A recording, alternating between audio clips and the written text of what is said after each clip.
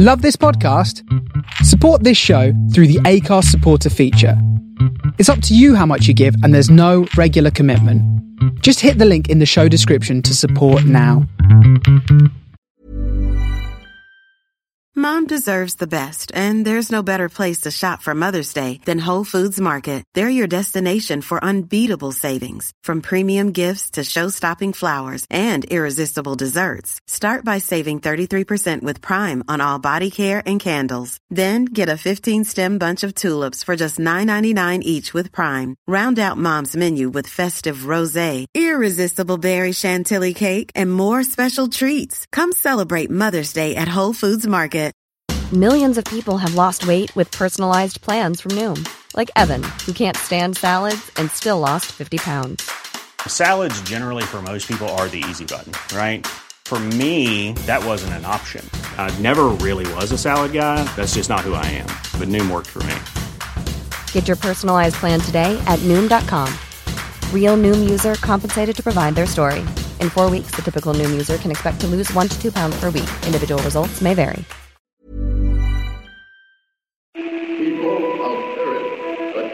Calling Tau City, turn on your radio. I know we had some words last time, but that was so long ago. I got your message. It was a little harsh, you know. It's still a little hard for me to hear. Please take it slow. Welcome to Starship Sofa, part of the District of Wonders network, featuring tales to terrify and far-fetched fables. Everyone has a story in the District of Wonders. Come and find yours. I'm tuning in to your transmissions. I'm marooned and waiting to be found, and I'm building rockets. I'm pointing them to the moon. This is the Starship Sofa. Everybody, welcome, hello, and welcome to show 488. I am your host, Tony C. Smith. Hello, everyone. I hope everyone is fine and dandy. Little special show today. We have Hugo-winning David D. Levine, who is our writer and narrator on today's show. Then we have Mr. Mark Zickery, Mr. Sci-Fi Alien Commentary. All about Alien, Mr. Mark Zickery, who's Space Command, who raised that amazing amount on Kickstarter. I've got a little commentary from Mark as well. So that's all coming in today's show. I do hope you will stick around and enjoy it. We will, because it is a big show today, jump straight in with the main fiction. Like I say, End of the Silk Road by David D. Levine.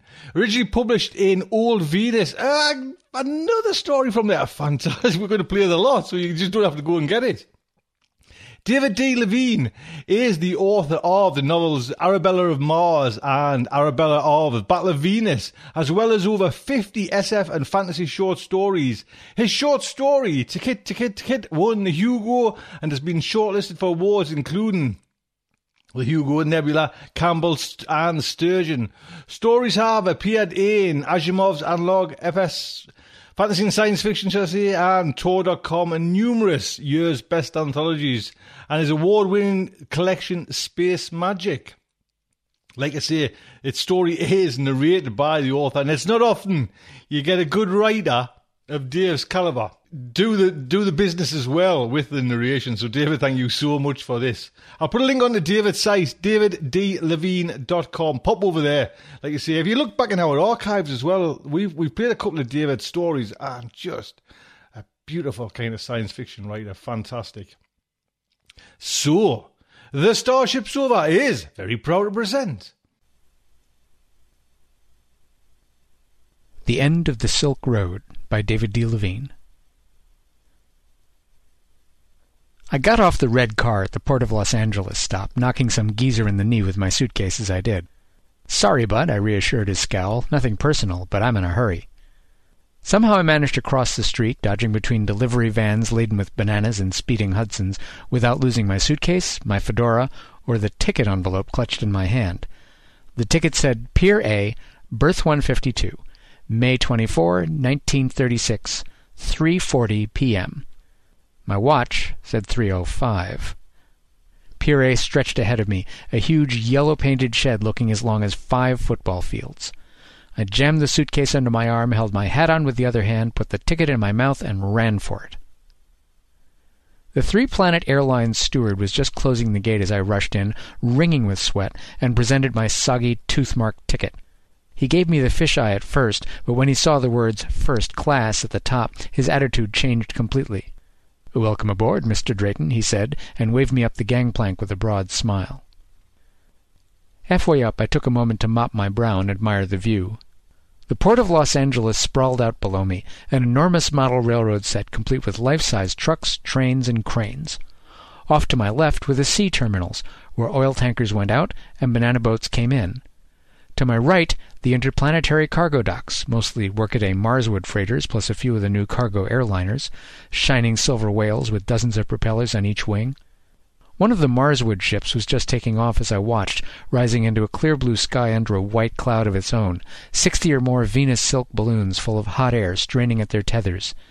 And behind me, the A.S. Santa Fe loomed at the top of the gangplank like a streamlined skyscraper with wings, floating low in the water with a full load of fuel and supplies for her 2-week flight to Venus. Gleaming with fresh paint and 3 Planet Lines yellow, her engines already roaring, she was fast, clean, modern, beautiful, everything Victor Grossman was not. He ought to hate her. She and her speedy sisters were making a hash of his business. Yet that hide-bound old silk merchant had sprung for a first-class ticket aboard her, for a beat-up old private eye whose guts he'd hated for 20 years. Why?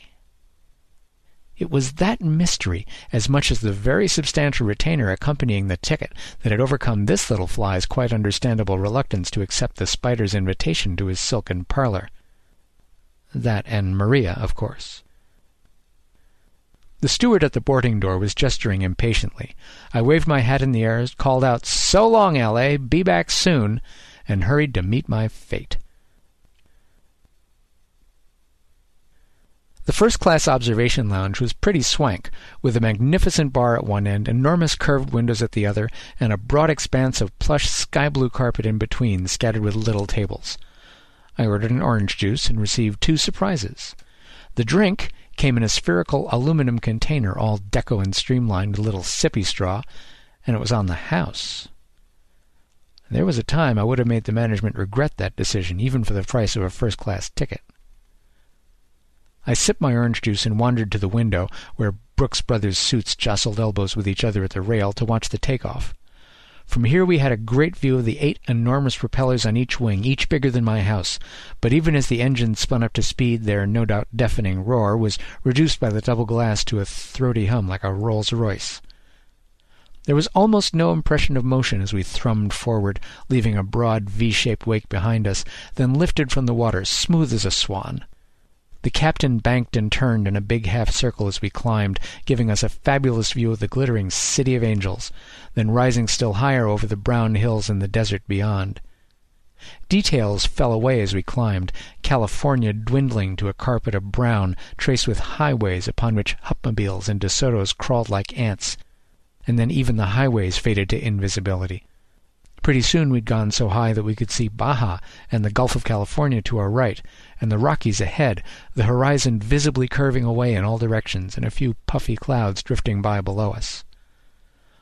A loudspeaker in the ceiling cleared its throat, then politely requested that passengers return to their staterooms for the passage through the turbulent zone. Quite a contrast with my last such passage, I thought, when it had been a Marine sergeant bellowing, "All right, you leathernecks, strap in!" Back in my stateroom, I found that the steward had unpacked my bag and left a brochure about the passage titled "Rounding the Horn" on the bed. After putting my things back in the suitcase — I travel light, and I like to know exactly where my gear is — I read about how the Earth's atmosphere, rotating along with the planet, collided with the interplanetary atmosphere to create a perpetual zone of turbulence, which had claimed many a ship in the days of Marswood ships and iron men. But aboard the Santa Fe I need have no fear. Her mighty engines and modern appointments would guarantee a swift and comfortable passage through the zone. And indeed, though the leather armchair was fixed to the deck and equipped with a seat belt, I never needed it. Even at the worst, the liner's gentle jostling did nothing more than rock me to sleep. After breakfast, a remarkably tasty concoction of bacon and eggs wrapped in something I'd call a tortilla, but which the menu described as a crepe, I drifted back to the observation lounge, where I slipped my feet under the straps by the rail and sipped coffee from one of those spherical deco things, while I contemplated the globe of the earth, floating like a big glass marble in the endless cloud-flecked blue of the sky. From here all mankind's schemes, ambitions, and fighting had dwindled to nothing. Dust bowls, floods, wars, and rumors of wars, all were as invisible as the petty thefts, embezzlements, and infidelities that usually bought me my daily bread. I couldn't even see where one continent left off and another began, never mind countries. My reverie was interrupted by a splash, a thud, and a petite little shriek, as a soft, silk-clad form caromed off my shoulder, leaving a sphere that smelled of gin and vermouth spinning in the air between us. Slipping my feet out of the straps, I held onto the rail with one hand, and reached up with the other, grasping the dame by one slender wrist and pulling her down out of the air to where she could reach the rail. Nice gams, I thought, as she struggled to compose her dress, her hat, and her purse, all of which are trying to float off in different directions. Most of the other female passengers were wearing trousers. Apparently this one hadn't read the brochure. Her drink, I noted, was getting away, a spiral of shimmering droplets spilling from the end of the straw as it tumbled. I snagged the sphere out of the air and snapped it to one of the magnets lining the rail for that purpose next to my coffee.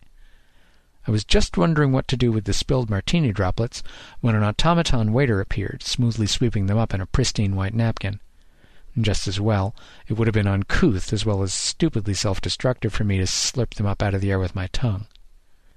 "First time in free fall?" I asked the dame, after the waiter had refreshed our drinks. "And here I thought I was hiding it so well," she replied, arching one plucked eyebrow in self-mockery as she daubed at a spot on her Venusian silk sleeve. She was about my age, but still a looker, honey blonde with some meat on her bones, just the way I like 'em. "And you?"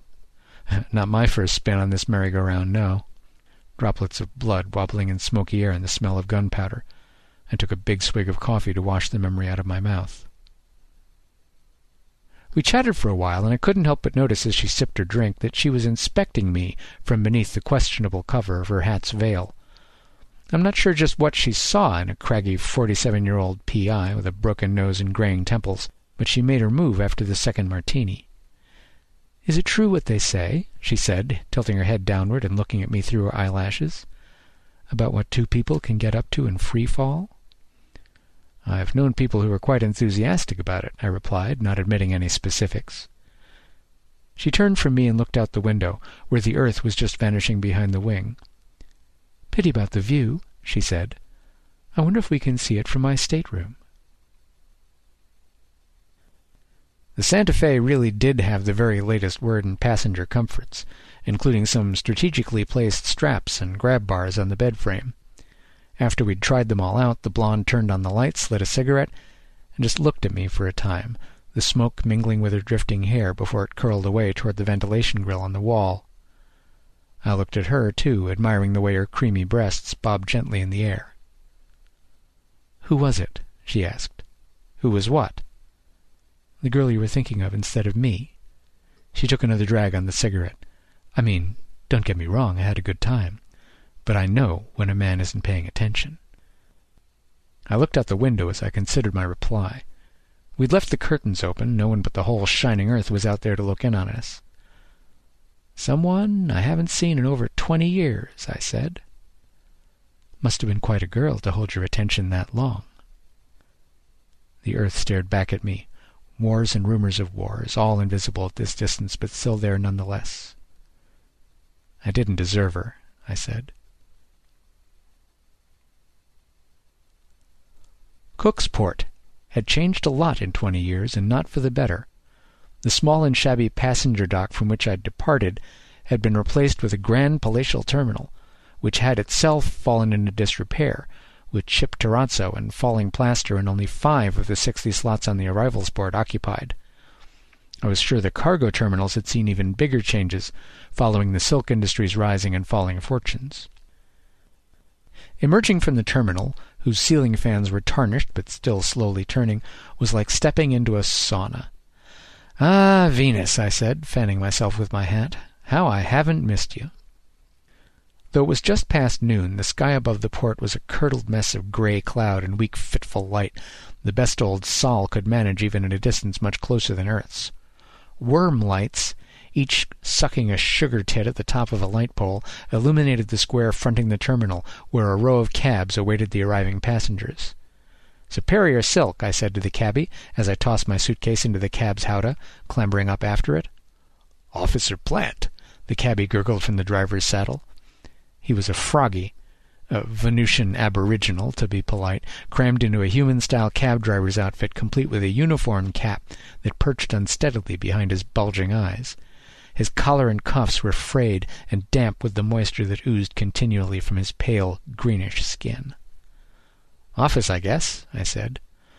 The cabbie's throat sack worked in acknowledgment. He pushed the flag on the meter down with one webbed hand and goaded the cab with his heel spurs. The cab whuffled and gurgled as it rose unsteadily to its 6 suckered feet, then took off down the street at a shambling run, leaving me hanging on to the grab bar with one hand and my hat with the other. The suitcase I wedged between my hip and the howdah's side. The breeze helped a little, but not much. The Superior Silk Corporation of Venus sprawled across a half-square-mile plot not far from the port, which wasn't surprising given that almost all their product was exported to Mars and Earth for use in airship balloons. 7 vast hangars, each one an arched wooden structure as long as a football field and over 100 feet tall, stood in an arc around the manufacturing plant, a blocky collection of green brick buildings topped by dozens of smokestacks. Only about a quarter of those stacks were sending their black fumes up to join the grey and muddy sky, but the cabby drove his mount toward a building that stood out from that great industrial agglomeration like a Chrysler hood ornament on a wood pile. Superior Silk's office block held itself aloof from the ugly utilitarian buildings where the actual work was done. It was built to impress. 3 stories of streamlined aluminum and glass, all Art Deco curves and parallel lines. A large neon sign reading only Superior cast its harsh blue-white light over the building's streets and swamps nearby. A huge, stylized aluminum structure of a Venusian silkworm loomed over the main entrance. As I passed beneath it, I couldn't help but notice that the electric light that illuminated its left eye was burned out. After I presented my card to the receptionist, Mike Drayton, private investigator, it read, with the old address crossed out and the new one written in pen, she used the intercom to call the executive offices. A minute later, the chairman's secretary appeared to take my hat and suitcase and lead me up to his office. I was not at all surprised. She was honey blonde, zaftig, and very pleasing to my eye. Grossman's tastes had always matched my own. "Mr. Grossman's expecting you," she said, as she gestured me through the double doors. Grossman's office was even more deluxe than the exterior of the building, the aluminum and steel joined by Marswood and oak trim that would never have withstood Cooksport's spring rains. An electric fan whirred silently overhead. "Welcome to Venus, Mr. Drayton," said the great man, extending a hand with something that could have been mistaken for sincerity. "I trust you had a pleasant trip." "I lost $100 on zero-gravity billiards," I replied, taking the hand with something that could have been mistaken for respect. Victor Grossman was still tall, lean, and impeccably dressed, white silk from Calidus spats, of course, with the shine and luster of the really expensive stuff. But in the 20 years since I'd last seen him, he'd lost the last of his hair, picked up some wrinkles, and added dark bags under his eyes. Bags crafted of the finest Venusian silk, I was sure. "You're probably wondering why I've asked you to come all this way," he said, seating himself behind his broad, immaculate desk and gesturing me to the supplicant's chair. "The thought had crossed my mind," I said, "especially considering the first-class airline ticket, for which thanks, by the way. I have an immediate requirement for a man to perform a confidential task," he said, steepling his fingers. "A man of great personal integrity, a man with bravery, wit, and keen investigative skills. In short, a man with your unique qualities." I'm flattered, also surprised. He waved a hand dismissively. "I know we have not always seen eye to eye on every issue, Mr. Drayton, but I am not a man to carry a grudge." That, I knew, was a bald-pated lie, but the weight of Grossman's retainer in my bank account held my mouth shut. "So why'd you send all the way to L.A. for this paragon of virtue?" "Because there is no one on Venus I can trust." That made 2 of us. The corrupt swamp of Venusian politics and jurisprudence made the Wagunta bog look like a rose garden, which is one of the things that had driven me off the planet in the first place. Grossman, of course, had been another. "All right, I'm here. What's the gig?" He unlocked a desk drawer and extracted a file folder. The first thing I found in it was a photograph of a fat froggy with a scarred snout. "That," said Grossman, as though indicating a slug that had crawled onto his rose bush, "is Ula Ogan Ogulma, a prominent local fungus dealer. His very successful legitimate business in construction fungi is a front for an even more successful Ulka ring." "Huh," I said. Ulka was one of the nastier products of the fecund Venusian biosystem, a drug with a powerful kick and even more powerfully addictive. "So what's it to you?" "My brother George is an Ulka addict. He has gone into substantial debt to Mr. Ogulma's syndicate." "Sorry to hear that." "He is a weak man, Mr. Drayton, but he is my brother. I need you to investigate and document Mr. Ogulma's little side business so thoroughly that even the Cooksport police can't overlook it." "That's a tall order, Mr. Grossman. They can be extremely myopic." "I'm confident in your abilities, Mr. Drayton. Once I have your documentation in hand, I can offer it to Mr. Ogulma in exchange for forgiveness of my brother's debt." Drugs, blackmail, a focus on the money over his own brother's welfare. That was Grossman to a T. "That won't keep your brother from going right back into hock," I said. "Leave that part to me, Mr. Drayton. It's Ogulma I want." I flipped through the file folder. It had names, addresses, schedules, a few more photographs. I can work with this. I get $50 a day, plus expenses. Agreed. And there's a $500 bonus for you at the end of the job. I raised one eyebrow at that. I assume this is on the down low? Extremely confidential, yes. All payments henceforth will be in cash. My favorite flavor. I closed the folder and tapped it on the desktop to settle the papers I'd disturbed. The job smelled fishy. I'd expected nothing better from the moment I received Grossman's radiogram, but his story was self-centered, underhanded, and nasty enough that I almost believed it. I could spend the retainer on a week of high living at the La Guanta Bay casinos, tell him I'd found nothing, and use the return ticket to fly back to sunny L.A. Or I could do the job, milk him for all I could get, and maybe catch a glimpse of Maria. I extended my hand, this time with a measure of genuine warmth. "All right, Mr. Grossman, you got yourself a P.I. We shook on the deal. I resisted the impulse to count my fingers afterward. After the conclusion of our deal, Grossman's secretary, her name was Lily, gave me the nickel tour of the plant. We started at Hangar 1, where millions of Venusian silkworms dropped 100 feet from the ceiling, dangling on their shining threads. The smell was as appalling as I remembered. "Hell of a life," I said. "Start at the top, work your way to the bottom on a string you pull from your butt, then when you get where you're going, they take away everything you've accomplished and make you start all over again." "At least they're well fed." She tilted her honey-blonde head. "You know a lot about silkworms for a detective, Mr. Drayton." My dad was a silk salesman. He dragged us to Venus when I was 12, and I worked in the hangars for a while before I became a cop. That was a business that stank even worse than silkworms, as I'd learned. Then I joined the Marines. "Is that where you got the broken nose?" I looked down in embarrassment. That was a bar fight, actually."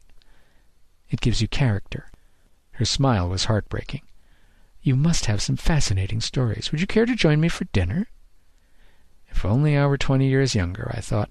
"Sorry, miss, I've had a long day. In fact, I think I'd better cut this tour short and find my hotel. Get a fresh start tomorrow." "Some other time, perhaps?" I should have told her to back off, but I didn't want to bruise her little heart unnecessarily. She looked like such a sweet, innocent kid. "Perhaps," I said. Leaving the plant, I found myself in the middle of the departing shift change crowd, humans and froggies chatting amiably together as they made their way home by bus, boat, foot, or flipper. I listened in as I walked. Beneath the casual talk of weather, kids, and squabble ball, there was an undercurrent of concern. Everyone knew that with the rise of airliners, metal-bodied internal combustion contraptions using wings instead of balloons to reach the interplanetary atmosphere, the silk trade was changing. Fat military contracts were going the way of the sand snake, and fashion wasn't picking up the slack. But Superior appeared to be doing better than its competitors, at least. Then, as I reached the street and raised a hand to hail a cab, I heard a voice that stopped me in my tracks. "Darling," she called from the rear window of a black 8-cylinder Duesenberg that had just pulled up to the curb. Importing it from Earth must have cost 10 times my annual income for the shipping alone, but hearing that voice and seeing that face again were worth far more to me than the car. Maria Grossman, née Keene, still had the bluest eyes, the sweetest smile, and the silkiest honey-blonde hair of any girl on Venus. Maybe that's just infatuation talking, but I don't think so. The years might have made her a little plumper, a little paler, and a little sadder around the eyes, but from where I stood she still looked just as good as she had when I'd left Venus 20 years ago. But before I could return her endearment and run to her arms, I heard another voice, almost as familiar but not nearly so pleasant, from behind me. "Sweetie!" It was Grossman, of course, striding from Superior's offices with the brisk, confident step of a rich man whose beautiful and much younger wife had just called him darling. She swung open the door as he reached the car, they kissed, and he climbed in. She hadn't seen me at all. I stood at the curb like a statue of the sucker, while the car purred away to their luxurious home in Bentwood or Wunga-Unna or some other neighborhood with servants and swimming pools and real earth trees. Right then I was wishing real hard I was still a drinking man. I spent most of the evening sitting in the hotel bar anyway, pounding down glass after glass of soda water as though I had something to prove. Which I did. If I could sit within arm's reach of a whole bar full of alcohol and not touch a drop, I'd prove that I was still my own man, not a slave to the bottle. Of course, at the moment I was Grossman's man, but the principle was still sound. She was the one who left me, I told the bartender, who listened as attentively as you might expect for a barman whose only customer was paying $1.35 a glass for soda water and tipping heavily. I'd say he was all ears, but froggies don't have external ears. I wish to hell I knew what I could have done to keep her. "Cugna," he gurgled. "What?" "Cugna. It's a kind of fish. A courting gift. Dames love a guy who brings them lots of fish." I sipped my soda and listened to the sweat trickling down my back. The barman had something there. Even though Grossman was 15 years older than me and not particularly handsome, with the fat military contracts he'd landed in the early days of the war, he could offer Maria a hell of a lot more fish than I could. But there had been something between us, something real, something bigger and better than money, and she'd proved it that night in La Guanta Bay, 18 months after the wedding, when we met by chance at the casino. We wound up in bed together less than half an hour later. When I woke up and saw her beautiful sleeping face in the worm light that oozed through the hotel window, I knew if I stayed on Venus we'd both regret it sooner or later. I didn't wake her up to say goodbye. I'd run off to the Marines that very morning, and after beating the Krauts at Ceres and Io, and losing a lot of good friends while suffering nothing worse than a broken nose myself, I'd crawled into the bottle. When I managed to drag myself out again, I found myself back in California, where I'd been born and raised, and that's where I'd stayed, because I knew if I ever went back to Venus I'd regret it sooner or later. Well, now it was later.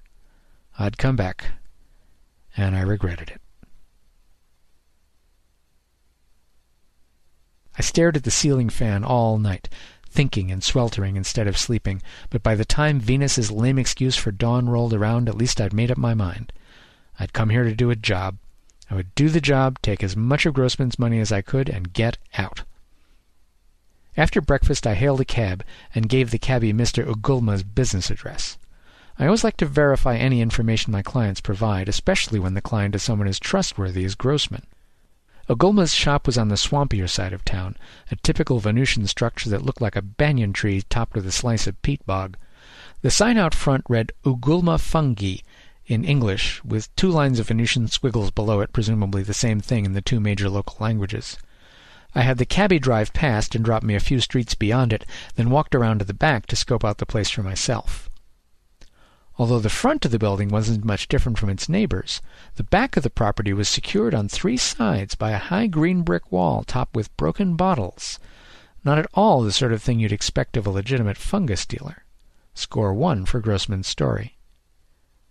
As I inspected the wall, I got one of those feelings that a PI learns to respect, an itching at the back of my neck like I was being watched.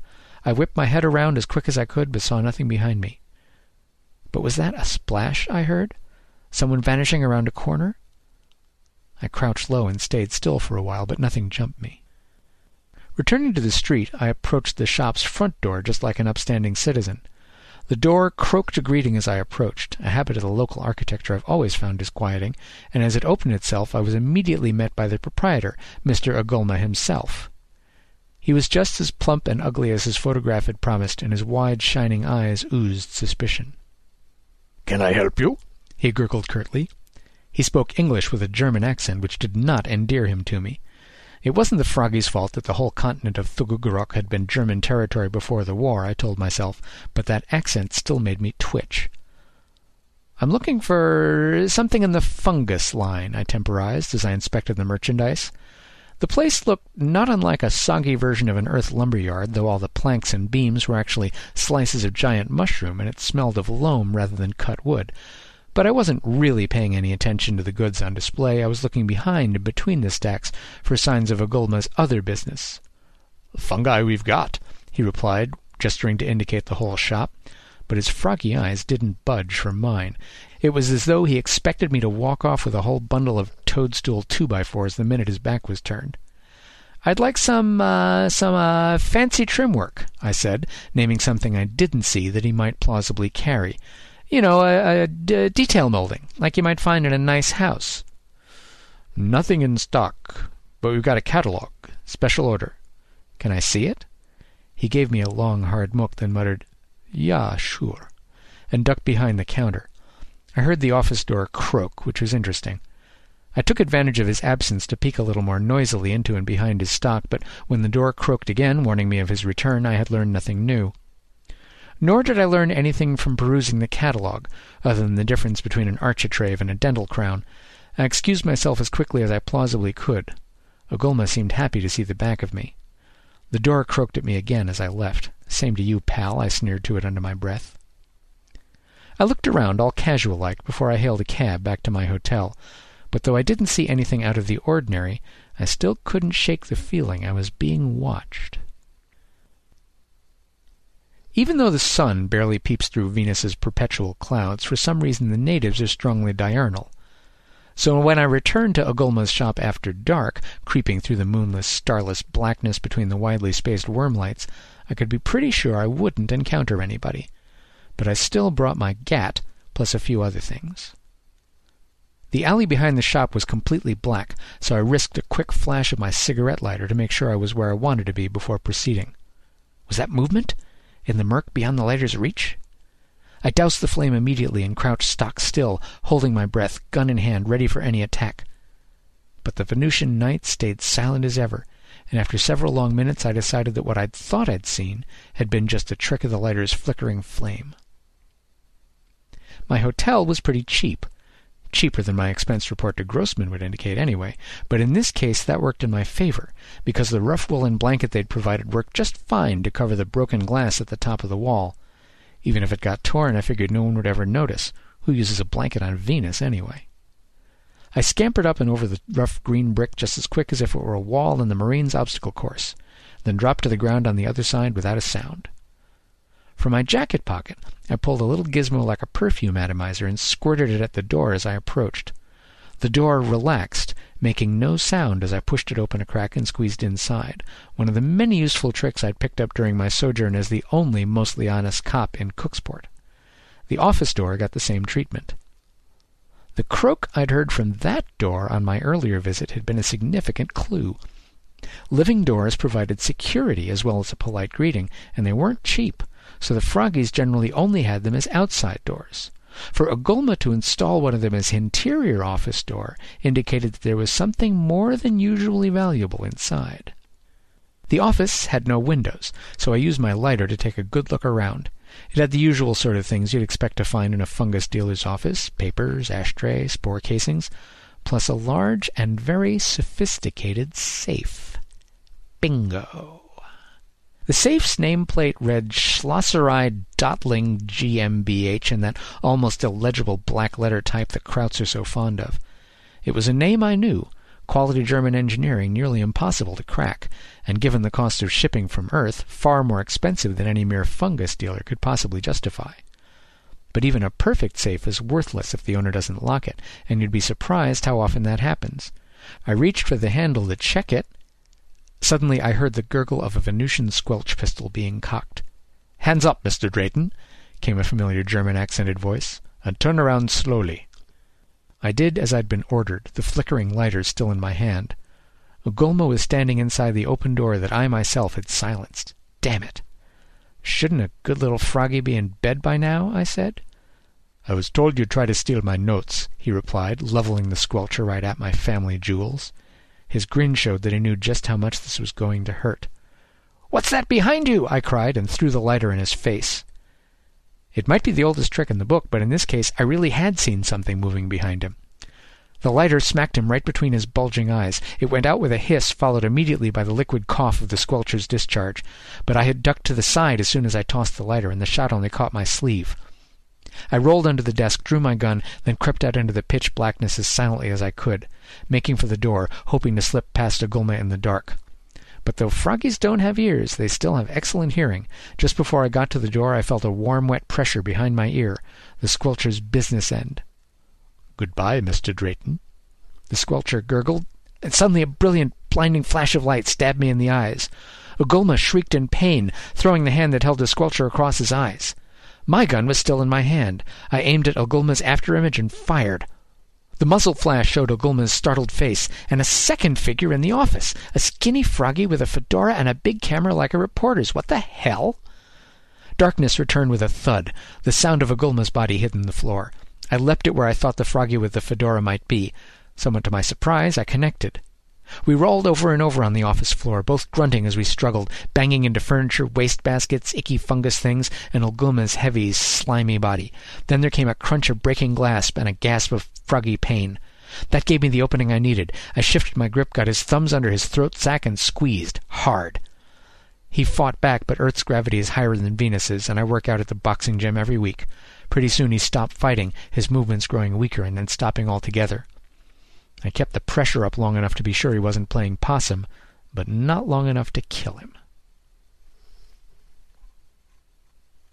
By the time he came to, I'd handcuffed him to the safe, tickled the wormlights awake, and retrieved my gun. His pockets held a nasty little 2-shot squelcher, some spare flashbulbs, and no identification. And though he was bleeding from a cut on his face where he'd rolled over and broken his own camera's flash unit, most of the green blood on him and on me was Ugolma's. The fungus dealer was dead, shot through the throat. Whoever the froggy with the fedora was, he was tough and ruthless and good at his job. Despite my advantages in strength and weight, I'd only beaten him by luck. So I sat in the chair a good 10 feet from him, with my fully loaded pistol trained on him and Ugolma's squelcher ready in my other hand. Fedora's own squelcher was in my pocket. I didn't trust it.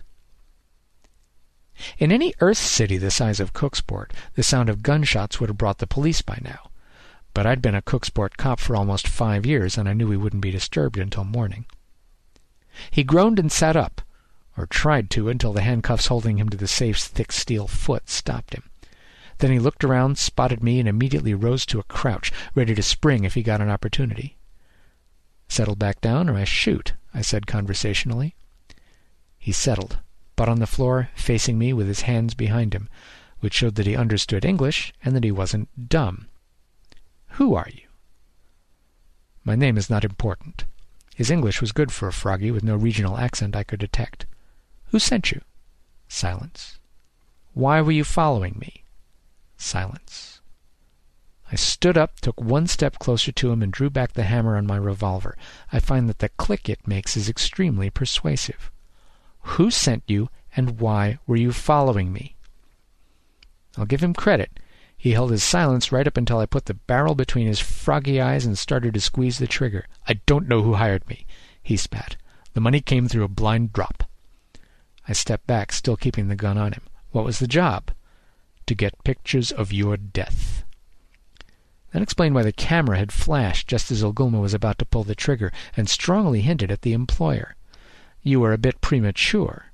"I didn't know it would be so bright." If froggies had teeth, he would have been gritting them. But something didn't quite fit. "How did you know Ugolma would show up and try to kill me?" He smiled, and it was an ugly thing. "I told him to." Ogulma had said something along those lines. You told him I'd try to steal something of his. What was it? He didn't say anything, but his eyes flickered fractionally in the direction of the safe. So the Ulka's in the safe? I probed. At that, he blinked. Ulka? Not even Ogulma's stupid enough to sell Ulka here. This is Gorundi territory. Curiouser and curiouser. So what's in the safe that's so important Ogulma would risk killing a human over it? Humans and Froggies in Cooksport had separate but equal judicial systems. For a Froggy to kill a human was a maximum crime under Froggy law. He'd have to be truly desperate to even consider such a thing. Notes. What kind of notes? I wasn't told. His throat sac pulsed, then slowly deflated, a Froggy shrug. He really didn't know. Whatever those notes are, I mused, your employer knew that if Ogulma thought I was trying to steal them, he'd kill me. So he told you to warn Ogulma I was coming to do exactly that and then follow me to photograph the hit. Pretty smart for a human. I felt like I had all the pieces, but the puzzle still wasn't fitting together. You're pretty good yourself. So if whoever it was wanted pictures of me dead, why didn't he just have you kill me? Again the ugly grin. Look behind you. It might be the oldest trick in the book, and I'd just used it myself, but even so I nearly fell for it. I started to look, then immediately caught myself and turned back. Somehow he'd managed to work one hand out of the cuffs while they were behind his back. He was leaping right at me, fearless, the handcuffs swinging toward my face and the other hand reaching for my gun. But even though my head had started to turn, the gun hadn't. I pulled the trigger right before he slammed into me. He was still trying to claw my eyes out when he died. So there I was, with 2 dead Froggies, a ruined suit, and a safe full of secrets. I straightened the place up a bit while I thought about what to do next. Even though the cops wouldn't come by until business hours, whoever had hired Fedora Guy, and I had a very good idea who that might have been, was extremely interested in the contents of Ogulma's safe, and certainly had resources of his own. I suspected he'd find out what had happened and try for the safe himself right away. And if he did, and if I could catch him in the act, that would be a very interesting conversation. I squeezed myself between 2 file cabinets and waited in the dark. I didn't have long to wait. It was less than an hour later when the door croaked. Apparently it had recovered from the Mickey I'd slipped it, and a little guy in a trench coat and slouch hat entered, carrying a pocket worm light. The light illuminated what he was looking at, not him, so I couldn't see his face, but he was much shorter than the gross man I'd expected. I took a firmer grip on my pistol and waited to see what he'd do. He looked around the place a bit, obviously unnerved by the blood and the 2 bodies, but as soon as he saw the safe, he went right to it. He knelt down in front of it, pulled a folded paper from his pocket, and dialed in the combination. The click of the latch was followed by another click, this one from my revolver. "Okay, bud," I said. "Hands up and turn around slowly. Leave the safe open." He did as he was told. And I got a surprise. It was Lily, Grossman's secretary. "Mr. Drayton," she gasped. "You're alive!" Her relief was palpable. "No thanks to your employer. He tried to have me killed. Twice." I gestured to the 2 bodies. "My father would never do such a thing," she protested. "Father?" I took another look at the girl's face. No wonder I'd been attracted, despite my reluctance to rob the cradle. She looked a hell of a lot like her mother had at her age. Same face, same figure, same honey blonde hair, same blue eyes. Blue eyes. The same as mine. Grossman's eyes were brown. "What's your birth date?" I snapped, using the cop voice that compels an immediate answer. "February 16, 1917. Subtract 9 months. Lugwunda Bay, give or take a week. Holy cow, I muttered. This changed everything. "Listen, kid," I said, holstering my pistol. "You seem like a nice girl, and this is a very nasty business. You need to get the hell out right away or you're going to get hurt. Pack 1 bag, take a ferry to Nuglunda or a Zep to Wakanuke, change your name, start a new life. I can front you some cash if you need it. Just go, and go now." "I won't do that." She was strong-willed and defiant, just like her mom. And her real dad, come to think of it. "I'm sure this is all some kind of mix-up." She planted her feet and bunched her hands into fists. "I'd never betray my father like that." This little twist made a difficult situation even stickier. If Lily wouldn't go, then I couldn't sick the cops on Grossman without hurting her. She was an accomplice, and besides, she clearly idolized the man, which meant that if I just shot Grossman, it would hurt her even more. Telling her he wasn't her real dad was also unlikely to fly. I had to come up with some other way to deal with him. "What did he send you here to get?" I asked her. More information couldn't hurt and might help. She handed me the paper. It had Ogulma's address, the safe combination, and the word Achilles. I was to collect everything from the safe with this word on it. There was one file folder with that label, a fat one. Flipping through it revealed a lot of handwritten notes it would take a while to sort out. I thought for a moment. "Okay, tell you what. Go back to Grossman and tell him the combination didn't work. You saw the two bodies, but you didn't see me, and you didn't get anything. I'll take this information, and I'll try to find some way to fix the situation without hurting your father." I did not clarify who I meant by that last. "Will you do that for me?" She frowned, but after a moment she nodded. "All right."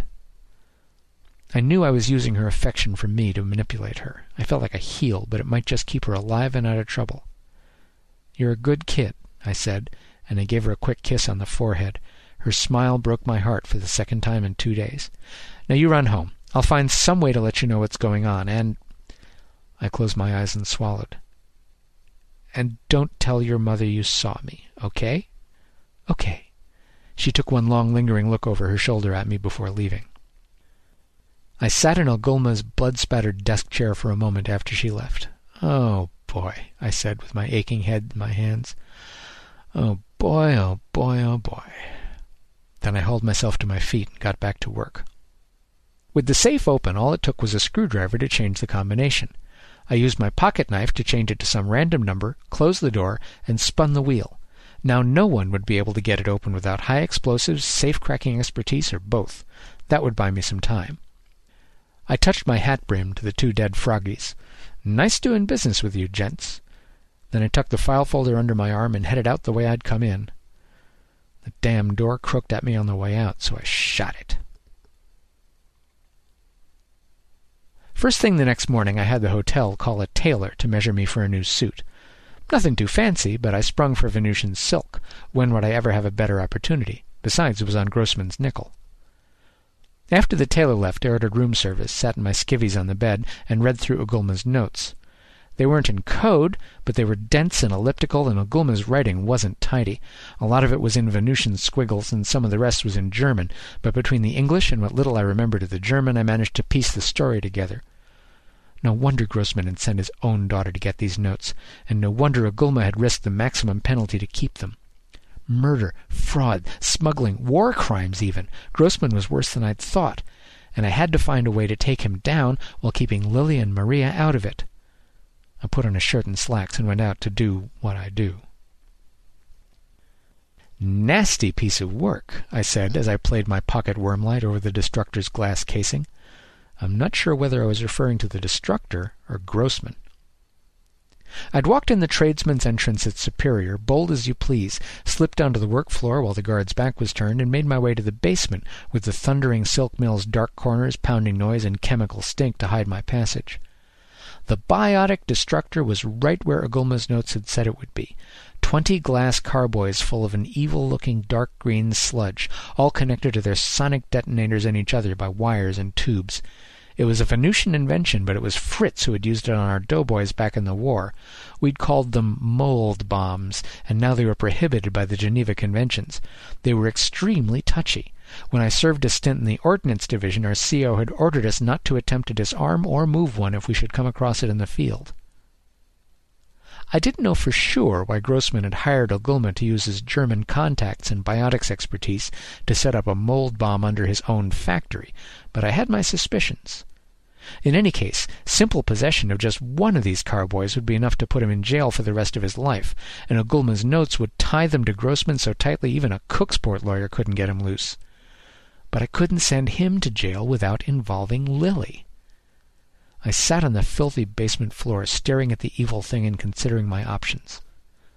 None of them was very good. 3 days later I was looking at myself in the wardrobe mirror, admiring my new Venusian silk suit. It was comfortable, stylish, cool, and made me look great. I'll give the Froggies this. Cooksport tailors are the best on 3 planets. They work fast and turn out an excellent product. He'd even thrown in a matching hat, which also suited me perfectly. Only the dark circles under my eyes spoiled the effect. I hadn't managed more than 2 or 3 hours' sleep at a snatch since landing on Venus, but I'd done everything I could to set my plan in motion, and now it was time for the final act. Any delay would only increase the risk of something going wrong. I left the key in the room. One way or another, I wouldn't be coming back. But before I departed the hotel, I made 3 calls from the payphone in the lobby. Grossman was inspecting his own reflection in the office window as I entered. With the lights on inside and the night so black outside, the glass made a perfect mirror. Not even the plant, which was, of course, visible from Grossman's office, showed any lights. With business so low, no one was working the 3rd shift. "Nice suit," he said without turning around. His reflected eyes met mine without apparent fear. "You can put the gun away." "It's just insurance," I said. I didn't lower it. "I'm not going to try to jump you. I'm an old man, Mr. Drayton. I get what I want with money and power, and I understand from your telephone call that you have something I want." "I do." I set down my suitcase, opened it left-handed, and pulled out Ogulma's file folder. "Does the name Achilles ring a bell?" At that he did turn around, though his face showed neither surprise nor concern, just a cold disdain. "I suspected that item was what you were referring to. How did you get it? Did you seduce Lily the way you did Maria?" My face must have shown my reaction, because he continued, "Oh, yes, Mr. Drayton, I know all about La Guanta Bay. And despite that, you hired me for this job." "I hired you because of that. Remember how I told you I needed someone of your unique qualities? I wasn't lying. I needed somebody with bravery, wit, but not too much wit, and keen investigative skills, because no one else would put himself in front of Ogulma's sculpture for me. And also I needed someone I wouldn't mind seeing dead. You fit the bill for all of those criteria." Something about the way he said it reminded me of his priorities. Money over family, over relationships, over everything. "So my death wasn't the main point of the plan." "Only a delightful side effect," he chuckled. "The point of the plan was to photograph Mr. Ogulma in the process of committing the crime. You do recall what the penalty is for an aboriginal who kills a human, don't you? Death by desiccation." He held up one finger. "And destruction of the murderer's property." "Of course. I've been so stupid to overlook that part. It was the linchpin of the entire scheme, which gets rid of the safe and any other evidence connecting the destructor to you. Very clever. But your plan didn't quite work out." He shrugged one silk-covered shoulder. "It seems to have worked out well enough in the end. With Mr. Ogulma dead, I only need to obtain and destroy his notes, and now you have brought them to me. I assume you will require some form of payment in exchange for them?" "Yes. 3 things." "Name them." Item 1. Money. Payment of my fee in cash, including the completion bonus and my expenses, which were rather larger than I'd anticipated. I pulled a paper from my suitcase and skimmed it across the desk at him. He picked up the paper, noted the bottom line, unlocked a file drawer, and tossed me a bundle of bills. I caught it left-handed and put it in my pocket without looking. "Don't you want to count it?" he asked. "I trust you when it comes to money." Item 2, information. Why blow up your own factory? "For the insurance, of course. I'm surprised you even have to ask. I can read the writing on the wall as well as anyone. The age of balloons is over. If I destroy the plant now, while it's still a going concern, the payout will be more than enough to keep me and mine in style for the rest of our lives. Won't the insurance company find the explosion a little suspicious?" Grossman chuckled again. "You underestimate me, Mr. Drayton. With a little help from my friends in the police department, you may know some of them, I've planted evidence tying the biotic destructor to the Silk Workers' Union, which not only directs suspicion away from me, but under local law it allows me to claim the union's pension fund as damages." He raised an eyebrow. "Is that information sufficient payment for your item number 2? "It is. I'm impressed. Not only do you put your own workers out of a job, you steal their pensions." "Thank you, Mr. Drayton. I've always suspected we have more in common than our taste in women." "Which brings us to item 3. I tightened my grip on the pistol. Maria. Really, Mr. Drayton? He seemed disappointed. After all these years? That item is non-negotiable. Divorce her or I take Ogulma's notes to the police. No, the Union. What makes you think she still wants you? I only hope that she does. But even if she doesn't, at least this way she's out from under your thumb. His brown eyes held mine for a long considering moment. Then he nodded. Done. You can have her. I'll file the papers with my lawyer in the morning. I blinked. I didn't expect it to be that easy. Frankly, I still didn't believe it. Even the shiniest toy palls with age. I'll even buy you a ticket to California for her. I didn't mention that I'd already included her ticket and a few other things in my heavily padded expense report. So, may I have the file now? I handed it over. But there was a fourth item, which I hadn't mentioned until now, because if I called too much attention to it, he might not say what I needed him to say. Just one more thing.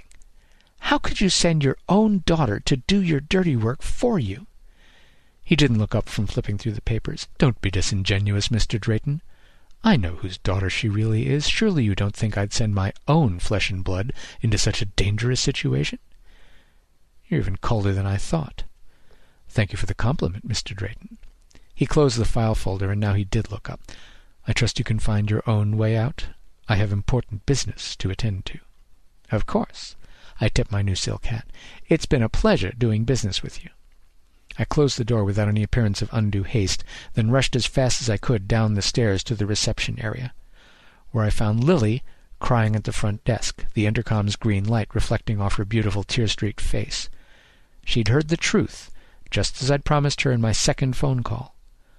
I'm sorry you had to get the news this way, I said, but I knew you wouldn't believe it if you didn't hear it from his own mouth. He won't really give her up, she sobbed. He'll just have you killed. I'm sure that's his plan. I took her hand, pulled her toward the front doors. But I know his priorities, money over family. Now that the evidence is in his hands, he'll want to blow up the plant right away. Come on, move! She stumbled along behind me, not resisting me, but not really cooperating either. I think she was still in shock from the news. Why do we have to leave? The bomb has a sonic detonator, I said as I hustled her out the front door and down the walkway to the street where the cab I'd come in waited. A certain frequency of whistle sets it off. It has a range of up to a mile. I don't understand. We just reached the cab when a strange, high-pitched sound caught our ears and made us both look back. A moment later came a horrible squelching bang, and the illuminated window of Grossman's office was suddenly splattered with green with streaks of red. The green immediately began to spread, oozing through the cracks the explosion had made in the office windows, creeping over the outside surface of the building. Inside I knew it would be even worse, all that shining aluminum and steel vanishing under a rapidly spreading carpet of highly corrosive mold. And when it did to human flesh and bone, well, it was a crime. Come on, I said, and hustled Lily up into the cab's howdah. I'd moved just one of the cowboys from the factory basement into Grossman's office, disconnecting the detonators from the others. I'd hoped it would destroy only the office block, leaving the plant intact. At least then the workers would still have their jobs, for a few more years at least, and their pensions after that. But I couldn't be sure, so I wanted to get as far away as possible, as quickly as possible. Moving the cowboy hadn't been easy or safe, but it wasn't the first time I'd disobeyed my CO's orders, and it probably wouldn't be the last. Take us to the port, I told the cabbie. We have an airliner to catch. When I saw Maria in the terminal bar, the tension that had been gripping my temples eased, and then immediately returned even stronger. I'd been too chicken to phone her directly. Instead, I'd called an old mutual friend and asked her to pass a message. I'd been worried she wouldn't follow through, or that the message wouldn't reach Maria in time, or that she'd get the message and pass on it. But she was here, sitting on a bar stool, clad all in black silk, with those magnificent legs crossed at the ankle, smoking a cigarette, staring off into space, just waiting. Waiting for me at the bar, the way we used to do for each other back in happier times. But when she heard what I had to say, she'd probably want to kill me. As we approached, Lily took away any opportunity I might have had to break the news gently. As soon as she saw Maria, she ran toward her, sobbing over and over, "Daddy's dead!" Maria took the girl into her arms and held her tight. It made my heart ache remembering those arms around my own shoulders, but I held back to give the two of them a moment together. After a time, Maria raised her head from her daughter's shoulder and looked me right in the eye. She was dry-eyed. "Mike," she said. Just that, just my name, even as she patted her baby girl on the back. "Maria," I replied in kind. "It's been a long time." "Yes, it has." She squeezed Lily again, gave her a silk handkerchief from her purse, and led her to a booth. They sat on one side, the daughter sobbing with her head on her arms, the mother stroking her back. I sat opposite them, noting how similar and yet how different they were. Maria ordered gin and tonics for both of us, our favorite tipple back when, and ginger ale for the girl. "How did it happen?" Maria asked me after the waiter left. She didn't look happy, but she wasn't devastated either, just subdued. The G&T sat in front of me like an accusation. I folded my hands on the worn formica and composed my thoughts before proceeding. "Grossman was planning to destroy the factory for the insurance money," I explained. "I caught him at it, but he went ahead with his plan anyway. There was an accident with the bomb, and he was killed. The office block is a total loss, I'm sure. The plant might be okay. Was there anything important that I'd left out? Oh, yeah. I'm sorry about your husband." She didn't even acknowledge my pathetic attempt at solace. "It isn't just a coincidence that you're here," she said. "No, it isn't. He brought me here as part of his plan. He was hoping to kill me as well as blow up the plant, but I got away. I was trying to tell the truth, but in a way that wouldn't hurt anyone more than necessary, and I was failing miserably on both counts. Oh, and one other thing. Before he died, he admitted in Lily's hearing that he isn't her real father." Lily raised her head from her arms. There was mascara all over the sleeve of her white silk jacket. She looked at her mother accusingly. "Why didn't you tell me?" Maria's face changed completely as she turned to her daughter, showing the deep, unbending love she'd once given to me. "I couldn't, darling. I couldn't hurt you like that. If you'd known, you would have had to choose all day, every day. Do you pretend a love you don't feel and maintain the luxurious lifestyle to which you've become accustomed?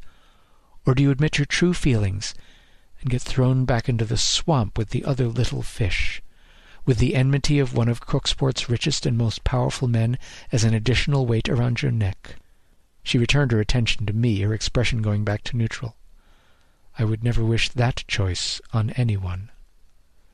"You don't have to choose any more," I told her, and reached into my jacket pocket. "I got us tickets to L.A. on the San Pablo, leaving tonight." I laid the envelope on the table, pushed it toward her. "It's not first-class accommodations, but I got us a family suite, with 2 bedrooms, for the 3 of us. A real family, finally, after all these years." Maria's face softened into the one I remembered. A little older, a little wearier, but still as full of hope and love as the one I'd known before the war. And then it hardened again, and she slid the envelope back to my side of the table. "I made my choice 20 years ago, Mike," she said, and took a sip of her G&T.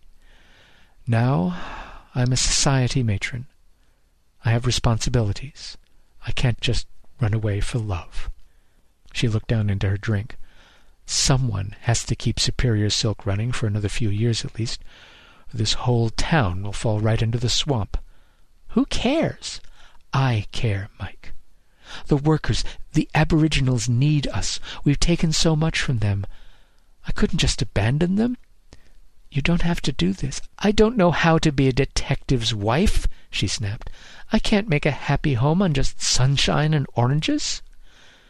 Then she seemed to gather herself up and reached out and took my hand. "I'm sorry, Mike," she said with a sweet, sad smile that showed she really meant it. "I'm too set in my ways to change now.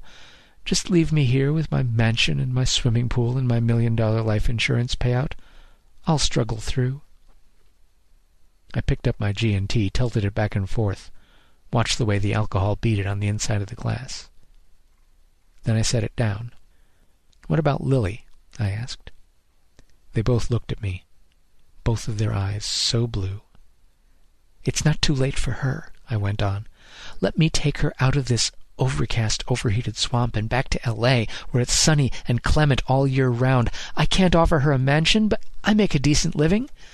I turned to my daughter, "and I could use a good secretary." Lily looked at her mother. Her mother looked back.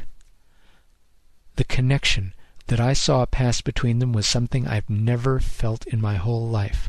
Not with a woman, not with my own mother or father, not even with my wartime buddies.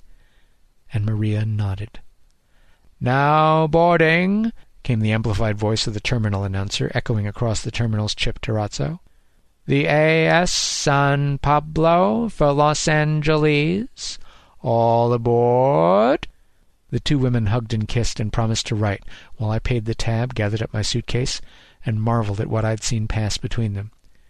It was a moment of shared sacrifice, mutual respect, and deep trust that would tear my cynical heart apart like a two-stroke lawnmower trying to run on high-test aviation fuel.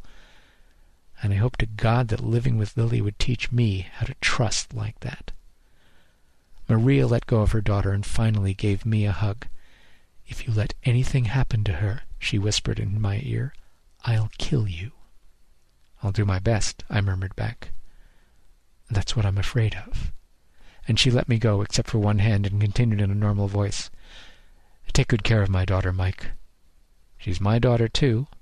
"All aboard," repeated the announcer, and we skedaddled. I looked back one last time as we walked away, but she was already gone. It was still night when the airliner broke through the clouds, and for the first time in weeks I saw the stars, clean and bright and pure, a gleaming white pin-prick for every regret in my life. And then the liner passed out of Venus's shadow and they faded away, replaced by the pure eternal blue of the sky between planets. This has been The End of the Silk Road by David D. Levine, read by the author. Please check my website at daviddlevine.com.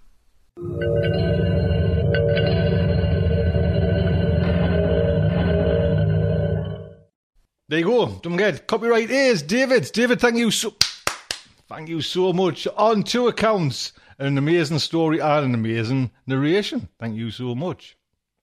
At the end as well today, when we kind of break, what I'm going to do at the end, I'm going to tell you a few things because I don't want to spoil today's show, rabbit on about, me high, low carbs, all that nonsense, you know what I mean? I'm going to tell you a little bit more of what I'm getting into because, I'm getting, is that me parcel getting delivered? I'm getting well into the murky depths of fermented veg. I will tell you more. Hang in there. Let's jump in then anyways to Mark Zickery, Mr. Sci-Fi himself. He's doing a little commentary on Alien. And Mark is, like you say, he was the gentleman that raised all that amount, massive amount on Kickstarter. I'll give you a little bio on Mark, just in case you're kind of new to Mark. I mean, he's been a great supporter of Starship Sofa, and once in a while we get these commentaries, and they're just, what I love about them is it's like first hand, man. Mark's there. Do you know what I mean? What Mark's talking about, he's personally been in contact with, and I kind of touch these greats if you like, and it's really nice to kind of get his views because he's on the inside, if you know what I mean. Mark has written and produced hundreds of hours of TV series, pilots and feature films for most of the major studios and networks, including Paramount, Universal, Disney, Sony, Columbia, TriStar, MGM, Warner's, Castle Rock, New Line, the list goes on and on. He's been involved with Star Trek The Next Generation, Sliders, Babylon 5, Deep Space Nine, Friday the 13th, the series, Smurfs, He-Man, Super Friends, and The Real Ghostbusters, amongst many others. He's been nominated for the Hugo Award, American Book Award, Humanities Prize, Nebula Award, Diane Thomas Award. He's just been, you know what I mean, there's just so much for Mark. He sent us over a short bio and it's fascinating. There's so much he's done. You can learn more about Mark. I'll put the link on. Go over to Mark's site if you want, on Mark's Facebook and Twitter page as well. It's all there. What a great, you know what I mean, to be that close to how the pulse of, science fiction. So, Mark. Hey, I'm Ryan Reynolds. At Mint Mobile, we like to do the opposite of what Big Wireless does. They charge you a lot. We charge you a little. So naturally, when they announced they'd be raising their prices due to inflation, we decided to deflate our prices due to not hating you. That's right. We're cutting the price of Mint Unlimited from $30 a month to just $15 a month. Give it a try at mintmobile.com/switch. $45 up front for 3 months plus taxes and fees. Promo rate for new customers for limited time. Unlimited more than 40 gigabytes per month slows. Full terms at mintmobile.com. There's never been a faster or easier way to start your weight loss journey than with PlushCare. PlushCare accepts most insurance plans and gives you online access to board-certified physicians who can prescribe FDA-approved weight loss medications like Wegovy and Zepbound for those who qualify. Take charge of your health and speak with a board-certified physician about a weight loss plan that's right for you. Get started today at plushcare.com/weight loss. That's plushcare.com/weight loss. plushcare.com/weight loss. Hey there, it's Michelle Norris. I'm host of a podcast called Your Mama's Kitchen. When I travel, I'm usually looking for a way to find a taste of home when I'm not at home. And one of the things I love to do when I am at home is entertain. And Airbnb allows me to do that. When I was in California recently, I rented a house that had a great kitchen. And when we were sitting around the table, we were all thinking, we're in someone else's house. Someone could be in all of our homes as well. If you have a home, but you're not always at home, you have an Airbnb. Your home might be worth more than you think. Find out how much at airbnb.com/host. Talk. Hi guys, it's Mark Zickery, Mr. Sci-Fi, also known as Mark Zickery of Space Command. And if you're new to the Mr. Sci-Fi channel, I'm a writer whose credits include The Twilight Zone Companion, Star Trek The Next Generation, Deep Space Nine, Babylon 5, Sliders, on and on and on, Smurfs, He-Man, Super Friends, you name it. You can look me up on Google, Wikipedia, IMDb Pro, etc. The whole point of all of that being that I have a vast experience in science fiction, and today we are going to talk about Alien Covenant. There probably will be some spoilers, and also the history, the untold history of Alien, because I have personal experience in the development of this story and how it came to be, and I wanted to talk a little bit about the journey of Alien, because it's, of course, one of the most amazing science fiction franchises in movie history, very interesting journey, and, well, let's just talk about it for a few minutes. And I saw the movie yesterday, and it's a very fun movie. Ridley Scott is certainly an incredibly talented director, and it's well worth seeing, but it's a goofy movie in its way. Less goofy than Prometheus, of course, but still, it has many flaws as well as some interesting strengths.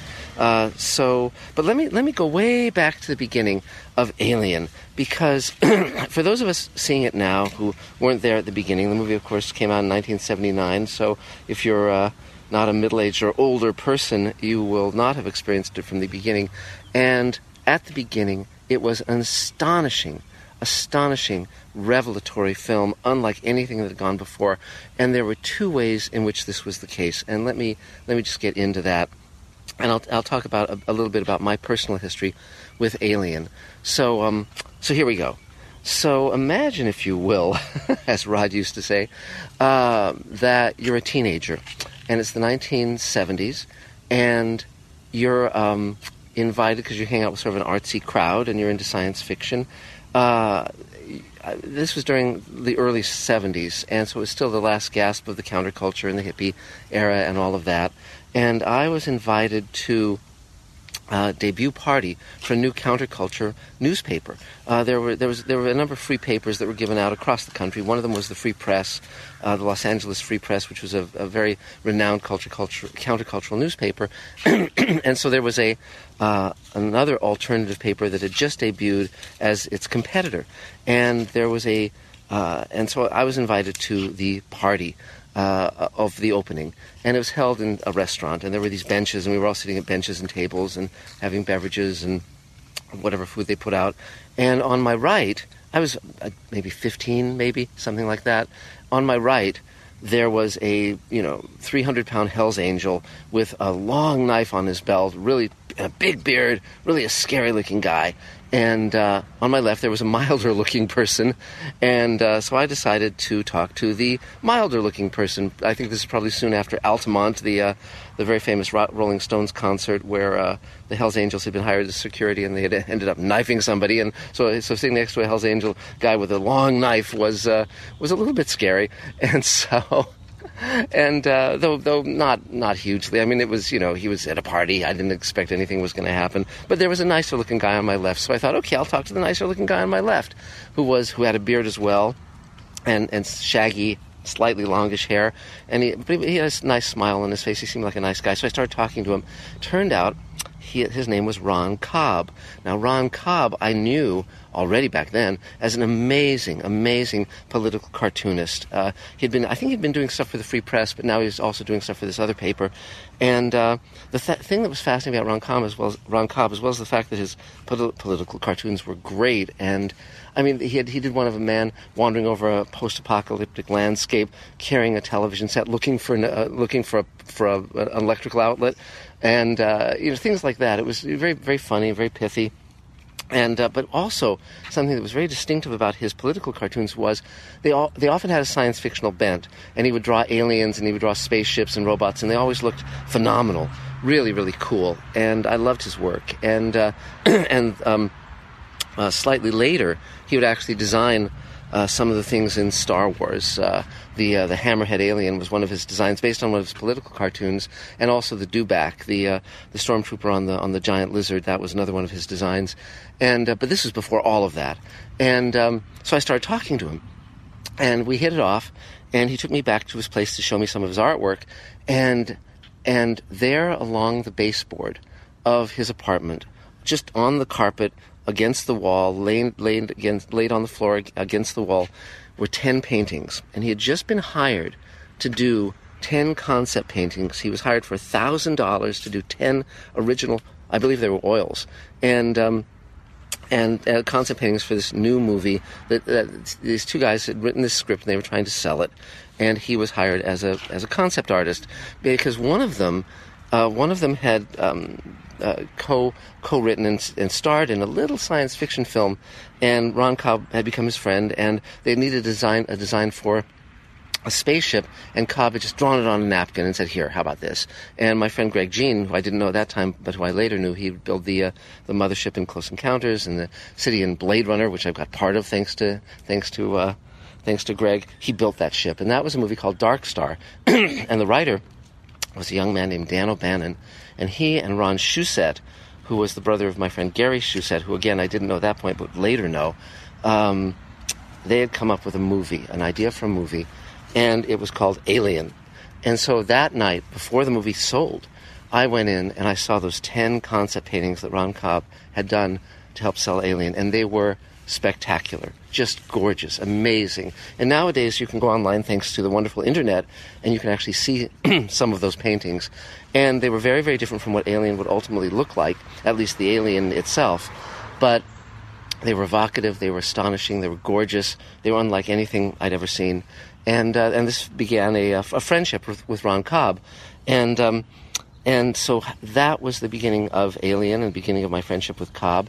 And where it led was that Dan O'Bannon ultimately sold Alien, and also on the strength of that, he was hired to do a movie called Dune, and Alejandro Jodorowsky, who had done a lot of very strange, freaky movies, hired Dan O'Bannon to work on the adaptation of Dune, and brought him over to Spain, and they started working on Dune. Now Cobb was part of that.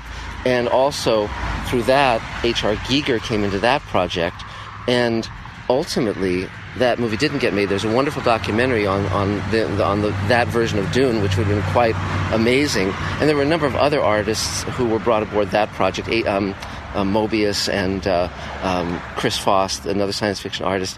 And so ultimately, by then, Alien had sold to, and Walter Hill and David Giler were aboard as producers. And so there were several fascinating things about Alien that Ron Shusett and Dan O'Bannon cooked up. And Dan O'Bannon, the film that Dan O'Bannon had first met Ron Cobb on was Dark Star. And Dark Star is a wonderfully funny science fiction film, and it's about a crew on a ship that goes around blowing up planets. And at one point in that film, there's a beach ball Alien with Creature from the Black Lagoon hands. And this was a sequence shot to expand the film when it sold and as a commercial film, and they needed to pad it out. And it's about this alien getting loose on that ship, and the crew having to hunt it down and try to kill it or try to stop it. And the germ of that became Alien because that was done for comedic effect. But Dan O'Bannon started thinking about, well, what would happen if it wasn't comedic? And there were a number of science fiction stories that were an influence on this. There was a film, a sort of hokey film from the 50s called It, the Creature from Beyond Space. There was a story by A.E. Van Vogt, a novel called Voyage of the Space Beagle. All sorts of odds and ends. Dan O'Bannon was a huge science fiction nerd, but ultimately he and Ron Shusett cooked up Alien. But the brilliant idea they came up with was, the question always is, what's scary? What haven't we seen before? Because horror has been done and done and done and done. And to actually scare an audience with something fresh is very, very difficult. And they looked to the animal kingdom for their creature. And they thought, okay, well, what's really scary? And in the insect world, of course, there are insects that incubate their young in other insects. And then they burst out. And that was a very, very scary idea that had never been done in film anywhere, ever. So here's Dan O'Bannon working on Dune. Dune collapses and doesn't get made, but by then, Ridley Scott has come aboard Alien. Now, Ridley Scott had come out of advertising. He was a really talented artist in his own right.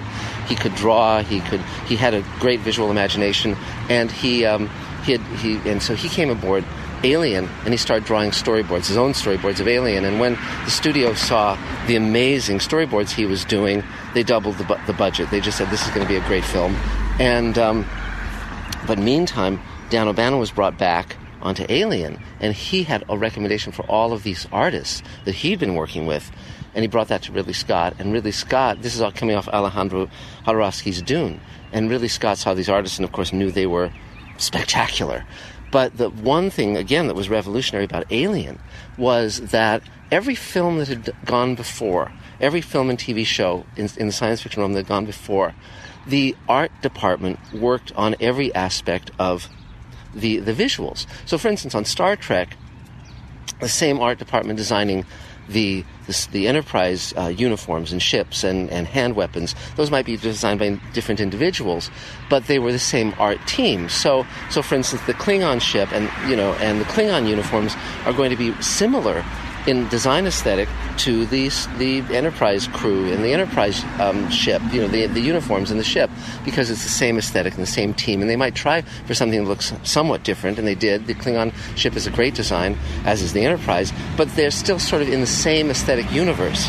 But with Alien, the brilliant idea was that they would have a completely different artist and aesthetic working on the alien stuff from the artists working on the human stuff. So Ron Cobb was heading up design of the Nostromo and the human ship, and so it's Chris Foss and Mobius and Cobb working on all of the human things, the spacesuits, etc.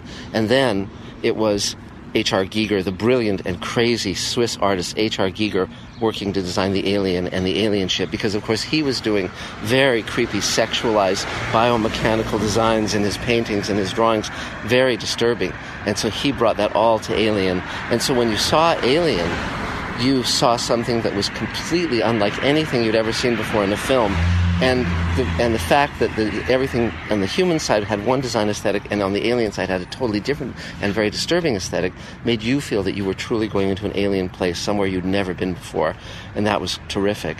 So let me take you back to 1979 and talk about what Alien was like to see, where there was no knowledge of it beforehand, because although I'd met Ron Cobb and seen those original paintings of Alien, I hadn't read the script, I hadn't been in on the shooting of the movie, I did not know what the story was, and because I didn't know Dan O'Bannon. And by then, of course, Ron Cobb had gone on and was working on Star Wars and so forth. So I saw the painting he did for John Milius that was John Milius had said he wanted a painting that looked like a National Geographic photograph of an alien planet, an alien terrain. So Cobb had done this amazing painting of an sort of an alien Arab kind of guy, all wreathed in robes, sitting on top of a giant lizard on a desert landscape, and it was a superb painting. And then George Lucas saw that painting as Milius and all these people knew each other, Spielberg and so forth, Francis Ford Coppola. They were all pals and hung out, George Lucas. And so George Lucas saw that painting and said, okay, well, I want to use that in Star Wars, which he did. And he used the hammerhead in the alien that Cobb designed in the cantina scene. But anyway, back to Alien. So Alien comes out.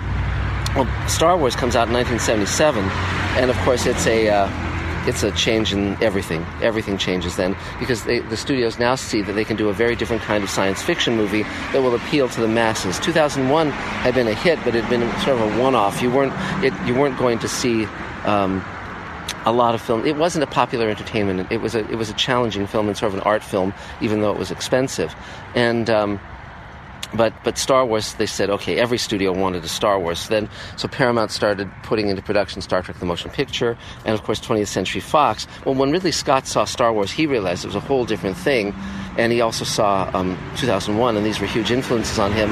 And so instead of doing Tristan and Isolde, which was the film he was working on after The Duelists, his first feature, he switched over to Alien. So Alien goes into production, and it's... And so they rolled it out. Before it came out in theaters, they decided to roll it out at the World Science Fiction Convention, just like the World Science Fiction Convention, just like Gene Roddenberry had shown the pilot of Star Trek before it aired at the World Science Fiction Convention to get the buzz going among science fiction fans.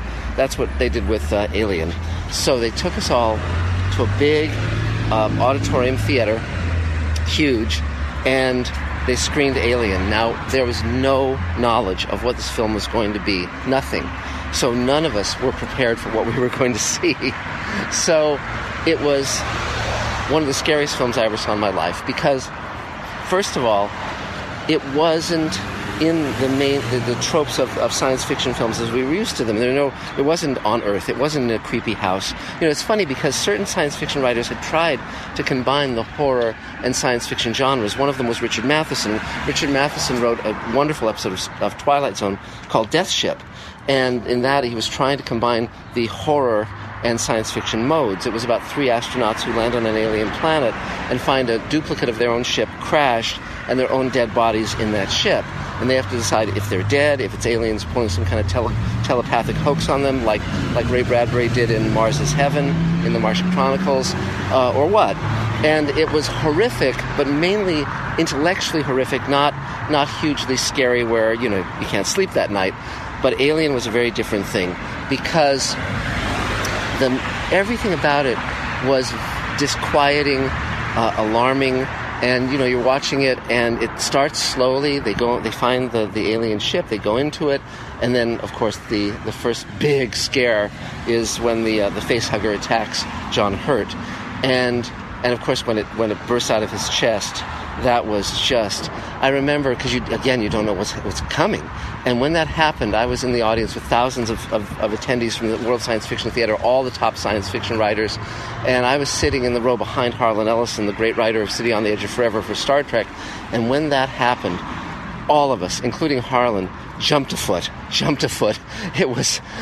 And the feeling of the film was, I have no idea what's going to happen. It was deeply scary and deeply disturbing, and just a phenomenal film. And at the end, we gave it a thundering ovation, because we knew we had seen something that was new, totally new, and fresh, and spectacular, and wonderful, and amazing, and just a masterpiece. And of course, Sigourney Weaver, that put her on the map.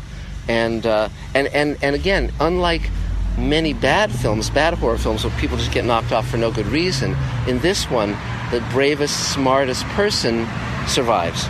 And many of you know that originally that role was supposed to be a male role, and they made it a female role, which was great, and they didn't change the lines. And so again, she was strong and she was tough, and she's the one who says, don't let it in. It could infect the ship. Quarantine. And it was following a very interesting biological model that we had never seen in a film before. Never. And they were trying to think of, okay, how does it work? It incubates, it has these eggs, it incubates in human beings, it then sheds its skin like a snake and grows. Very clever. Very, very clever. And so that was the first one. And then it was many years before there was a second film. And in that case, James Cameron was very, very smart in not just repeating the tropes of the first film. What he did was he took the design tropes of the first film and he made it an action film. And that was, again, brilliant. He changed genres. And in that case, I love Aliens. It's one of my favorite films. And Alien is a great film as well. But Aliens, what I loved about it was he was very influenced by Starship Troopers, by Heinlein, the novel, not the movie. It hadn't come out yet. And it's just a thrilling, wonderfully realized film, very distinctive characters. And again, in that one, the smart people survive. The people who have the best hearts, the biggest hearts, survive. So compassion rules the day, bravery rules the day, honor rules the day, and people are intelligent. They act intelligently. And that was one thing where Alien, one of the few sins that Alien committed was that Alien had a cat, and they go after the cat, and they're looking for the cat, and in reality you're going, no, don't leave the cat, for God's sake. And that was the one, and that's why in the second film, Ripley says to the cat, "You're staying behind this time." And but those first two films, of course, were just wonderful. And if you haven't seen them, I'm sure you have. But go back and see them because you will be well served. Now then, of course, Alien went into its long period of lesser returns, and the third film was very troubled, and it's a if you read up on any of the Alien films, you'll find it very interesting, the development problems, the challenges. The second film, the second film came out wonderfully. Third film, and by the way, a friend of mine was on the studio lot, 20th Century lot, when he was a executive producer on TV shows and a writer, very talented writer, and doing features as well. And an executive at one point came to him and said, "We've got a script and I wanted you to read it and give me your thoughts." And he read it, my friend Joe Dougherty read it, and he said, "It's perfect." And the executive said, "Yes, that's what I thought." And it was the script for Aliens, and they greenlit it and made it. But he read it before it was even shot. So then Alien 3 had all of its problems, and with the wood planet and being in development for a long time, and on, and and not a great film, very problematical, but a very interesting cast, a good try. And then Alien 4, which was written by Joss Whedon, is interesting in several ways. It's actually not a bad script at all, but the director is the French director of City of Lost Children, and he has this strange French sense of humor that really doesn't work with the material, and so I think the director's at cross purposes with the material. But again, I like the cast very much. I like Winona Ryder. I like Sigourney Weaver is terrific, of course. Some of the other casting choices are not great. Ron Perlman is a very powerful presence, but if you watch it and look, it's not a bad script at all, and it's a very interesting script because again, it's doing something different from the first film and the second film, and I rather like that film, though some of the design elements are poor. Some of the design elements are great, but also, if you look at it as the pilot of Firefly / Serenity, that makes it very interesting, because when you realize it's about sort of this ship of rogues and renegades and freebooters, and you say, well, that's really interesting, because that sort of is like what became Firefly / Serenity, and I like Serenity very much. And so if you view it in that way, of Joss Whedon trying out ideas, then it becomes quite fun and quite interesting. The big problem with the fourth Alien film is you have to top yourself. You have to, in a horror film or an action film, you have to top yourself progressively. You don't have a big monster and then end with a smaller monster, and that's what the fourth Alien film does. It has this sort of human-alien hybrid that's really awful looking. The design is terrible, and it ends up just kind of being a big, babyish, non-monster, sort of kind of monster thing. So whereas Aliens was smart enough to realize, and the first Alien film too, you start with a smaller creature and then get a bigger one. So in the first Alien film, it's the alien baby, basically, the embryo that bursts out of the chest, and then it becomes the giant monster, which is again a huge surprise. And the little creature moves very quickly to escape, and then the big creature moves very slowly and very ominously. Because any horror movie, you have to say, do my monsters move slow or do they move fast? This is again a prime issue in zombie movies. Fast zombies versus slow zombies. And in Alien Covenant, it's a fast monster. It moves quickly, but again, not that believably. It seems kind of CG. And whereas in the second Alien film, Aliens, it was like, okay, you've seen the Alien, and you have a whole bunch of them, and then you have the Alien Queen, which again is a superbly designed monster, and it's bigger and it's scarier, and it's a terrific way to top it and have the movie have a satisfying conclusion. The fourth Alien film has a lesser conclusion, which makes it a disappointing ending.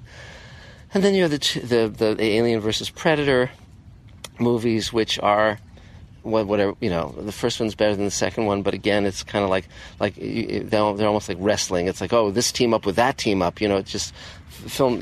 Franchises are always in trouble where they bring someone from someone or something from a different franchise and combine them. It's kind of like they're running on fumes, and so they just do that to squeeze some more dollars out of the audience. And you're not going to get great work generally out of that. And I've never particularly liked Predator. It seems like sort of a half-assed Alien to me, and but again, if they're your cup of tea, terrific. So then we get to Prometheus. Now it's fascinating because Ridley Scott again comes back to science fiction, and Prometheus is a gorgeously designed film. I've talked about it in other Mr. Sci-Fi videos, and if you turn the sound off and just watch the visuals, it's gorgeous. It's terrific. I often turn it on just as video wallpaper. I love the visuals in Alien, and the cast is many wonderful actors. I particularly like Charlize Theron and Michael Fassbender in that film. And in fact, before the movie came out, they were on a panel at a science fiction convention with Ridley Scott. And when you see them up close, they are astonishingly beautiful human beings. And I'm so glad that Charlize Theron got Fury Road, Mad Max Fury Road, because she is a wonderful action heroine and intelligent and powerful and phenomenal.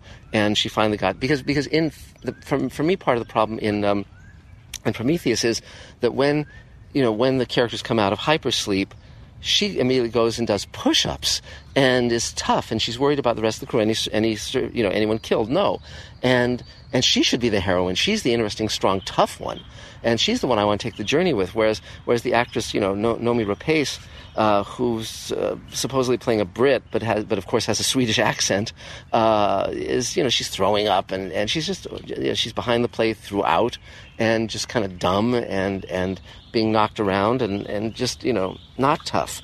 And again, this is something that in the initial Alien films they saw: have a strong heroine, have her be smart, have her be tough, have her be compassionate, have her be brave, have her be concerned about other people. Very, very good, very, very good. And this is a mistake they made in Prometheus.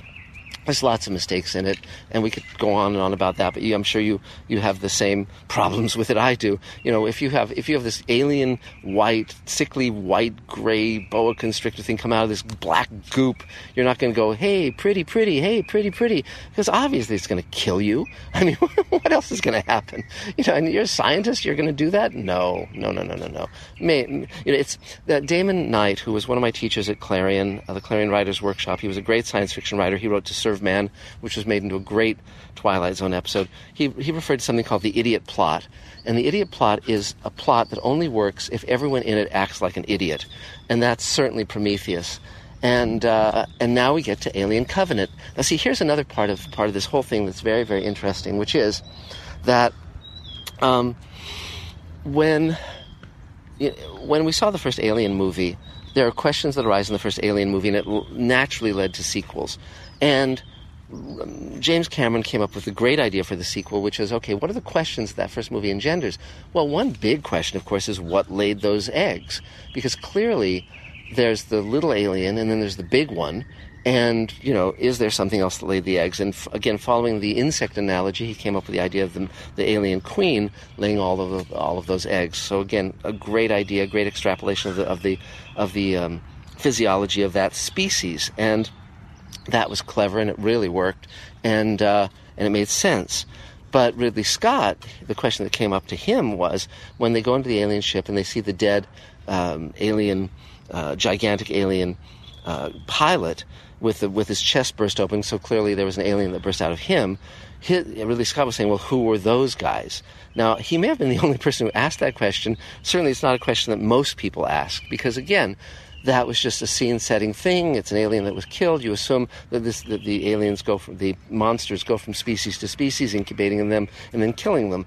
And so, so it wasn't a big question for most people, but for Ridley Scott it was. And his thought was, well, let's do a movie where we see those guys.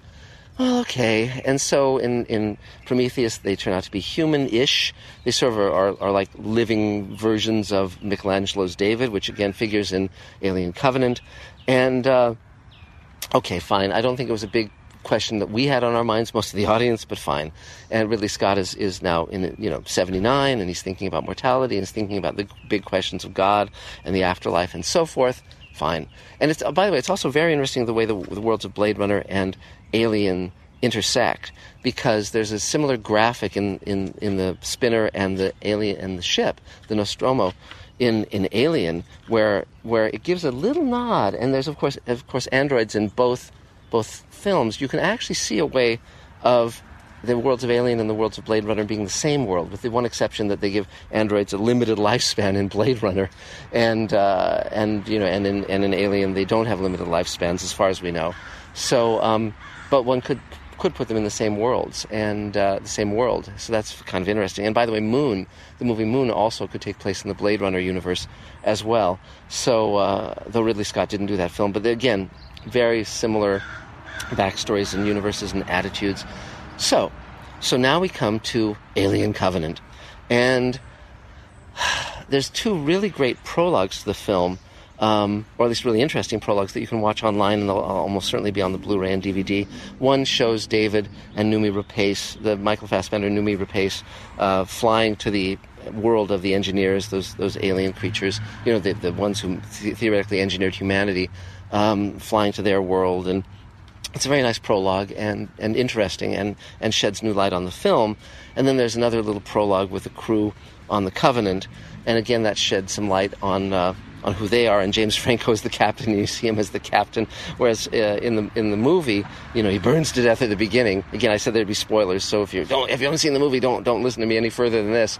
But it's fun. It's very, very fun. And here's my feeling about Alien Covenant. It's an entertaining film. It's gorgeously designed visually. There's many, many things to enjoy in it, but it has such dumb things in it, too. People are one of the worst things in horror movies, and it's a trope that we all hate, is where we know there's a monster, we know there's people being killed, and we just wander off alone to take a bath or take a shower or have sex. And, of course, the monster gets us. And this is something that Ridley Scott does again and again and again in Alien Covenant. Now, the other thing that is really bothersome in Alien Covenant, well, the one good thing, by the way, is, in Prometheus, David is infecting human beings with the alien spore. He's doing things that you say, why is he doing that? Why is he doing that? And in this film, they answer the question, which is he basically hates people, wants them to die, and is using the alien weaponry, the biological weaponry of the alien species, to wipe out people. So, okay, yeah, that sort of kind of works, though it kind of makes him a terrible, monstrous villain, crazy person, or a crazy android. But okay, fine. But in this film, in Alien Covenant, the other thing that is really, really, there's several things that are goofy, just really goofy. I mean, there's a switcheroo of one character for another that everyone in the audience, even little kids, will know who that is, and the characters don't.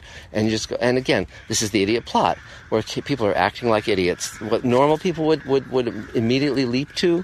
There's an alien on the big ship, and how did that get there? And maybe who, it's the evil Michael Fassbender, not the good one. But they don't guess that until it's too late. So, bad idea, really bad idea. And the other things about it are, in Alien and Aliens, they work out a biology that makes sense. In this movie, in Alien Covenant, the biology is like, what? It's like, okay, so there's the evil alien black dust that was in the ampules in Prometheus, but now it's in these little pods you can step on, and it releases this stuff, and it gets into your body, and then that germinates into some kind of proto-alien creature that bursts out of your back, but there's also the alien eggs, but there's no alien queen, and on and on and on. It's just like, it's all over the place, and it's like, what is this doing? How does this work? The rules are just loopy. But anyway, so that's that's some of it. But so the bottom line is Alien Covenant is worth seeing. It's fun, it's entertaining, but it will drive you crazy. It's not as bad as Prometheus, but Prometheus again had some brilliant things in it. So that's the main stuff. And if you want to buy stuff from Alien Covenant or Prometheus, you can go to the prop store, and they have stuff for sale that is very cool, but expensive, but very, very cool from those movies and other films as well. But so that's the journey of Alien and Alien Covenant. There's also a really good audio play based on Alien. It's set between the first film and the second film, and they have an actress who's imitating Sigourney Weaver and does a really good job, and you can download that from Audible. It's something like Alien Out of the Shadows, something like that, and you can find it, and it's fun. And there's Alien novels and Alien action figures and Alien graphic novels and all sorts of stuff. It is a rich world and a fascinating one. But I'm really gratified that I was there at the beginning and saw those original paintings before anybody did, and it's been just an amazing journey with this franchise. And again, Ridley Scott's work has been hugely influential on me, and between Alien and Blade Runner, one of my other favorite movies, and certainly in Space Command I'm influenced. We've got synthetics, we've got all sorts of stuff happening that have similar resonances, but it's a story all its own. This is the project that I'm now in post-production on and continuing to shoot. But so that's about it for now regarding all of the Alien journeys, the Alien franchises. There'll be more Alien films. We'll see where they go with it, but hopefully they'll learn from their errors. I doubt it, but they'll continue to be at least interesting. And the cast, by the way, in Alien Covenant is quite good. There's some good characters, but again, it's all over the place in terms of what people do and why they do it and the logic of why they do it and so on and so forth. And two more parenthetical notes about Alien and the Alien franchise. Essentially, the first is about Ash. And another big cheat in the first Alien film, one of the few cheats, is the fact that Ash, the character of Ash, attacks Ripley, and we're led to believe initially that he's been taken over by the alien in trying to kill her. And then ultimately, when they stop him, we discover that he's a synthetic, a replicant, an android. And this is a cheat because there's been nothing in the film before that in any way suggests that there's androids in this world, synthetics, that it's totally out of the blue. And so that was a misdirect and a cheat. But you forgive it because the movie is so terrific, and it also explains why he lets the facehugger in to the ship because of who and what he is. The second interesting thing around Alien is that after Prometheus, but before Alien Covenant, it was announced that Neil Blomkamp, who did District 9 and Elysium, was going to do his own Alien film, and it was going to star Sigourney Weaver, and he wanted Michael Biehn in it. And his idea, because the question always with Alien is where do you put it in the chronology so you don't have to deal with the third and fourth films, which are basically considered lesser works.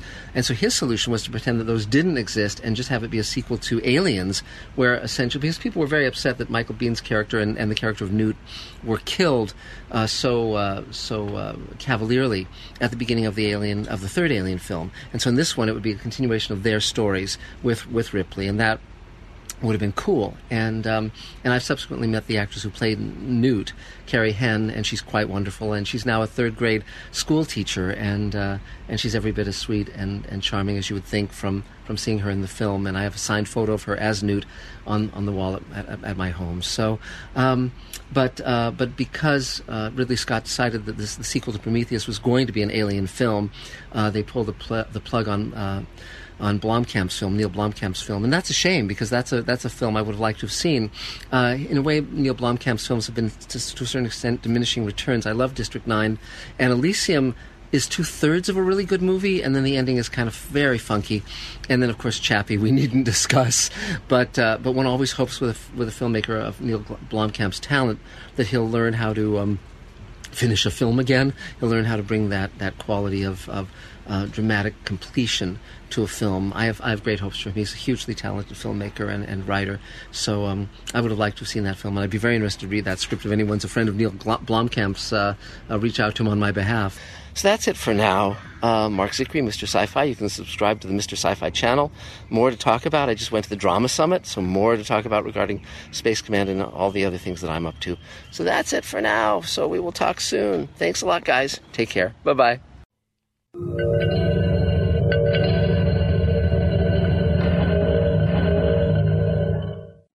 There you go. Big thank you to Mark. Mark, thank you so much. Like I say, I put a link on the Mark site, markzickery.com.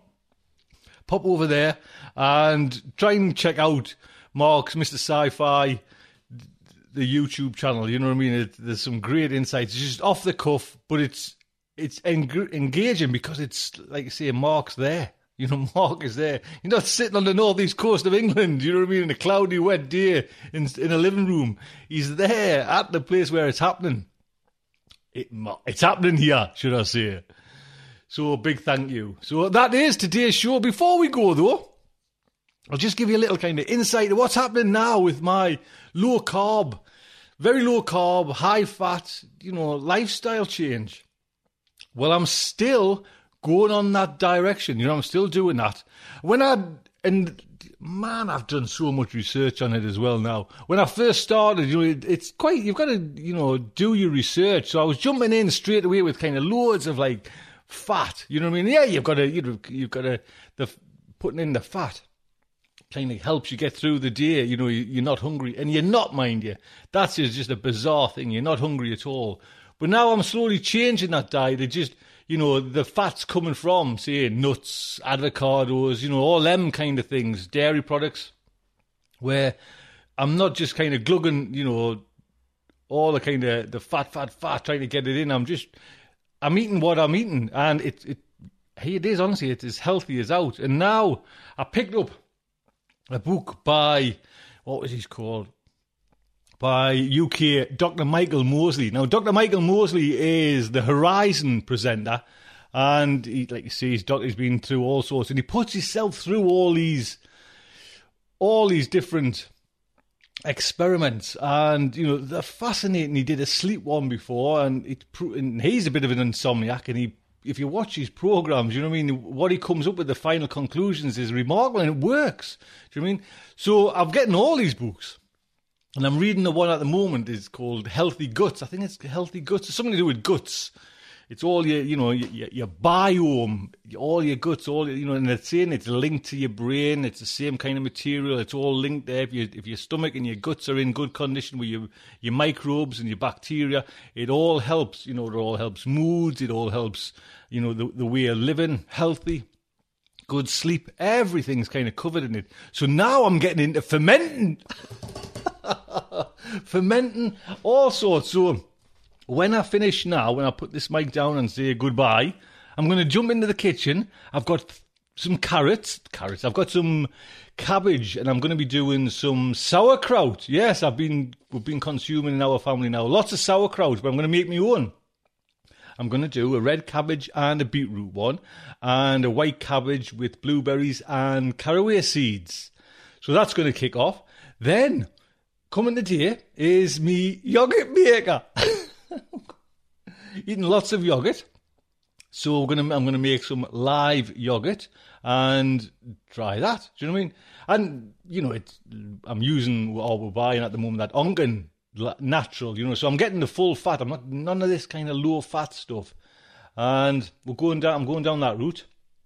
And anyone heard of kefir grains? Now, this is a little bit similar to yogurt, but compare it to putting cheap, nasty fuel in your car and the most delicate blend of, anything to drive that engine faster, more powerful. Kefir grains mixed in milk, full fat milk, over 24 hours, produces this almost tangy, thick, gooey liquid, which is just apparently the best thing you can put in your stomach compared to yogurt. Live yogurt is good, but it's nowhere near this. And these cultures apparently last forever. You buy them first, like you say, and then you put them in. You strain after 24 hours, you strain this gloopy consistency. The grains are left and they've multiplied, and you put them, and you just carry on repeating and repeating. So eventually I'll have loads. Do you know what I mean? And I can even send them out here. Do you know what I mean? And that's what apparently happens. So I will tell you how all that goes. You know what I mean? Breakfast today, right? This is it. Get this. Breakfast today was 200 grams of full-fat natural yogurt, can of wild salmon. I think it was a 200-gram can of wild salmon. Few onions, flaxseed, pumpkin seeds, sunflower seeds. What else was in there? Some green peppers to bulk it up there. Almond nuts, some olive oil, and some apple cider vinegar. I'm glugging apple cider vinegar as if it's like a lager. You know what I mean? So, that is the Captain's Getty set all pulled round getting healthy. We're going to have to wait and, I'm just trying. But I know with this Healthy Guts book, you can, right, if you're eating, now's the time to put it down, leave it alone just for a minute.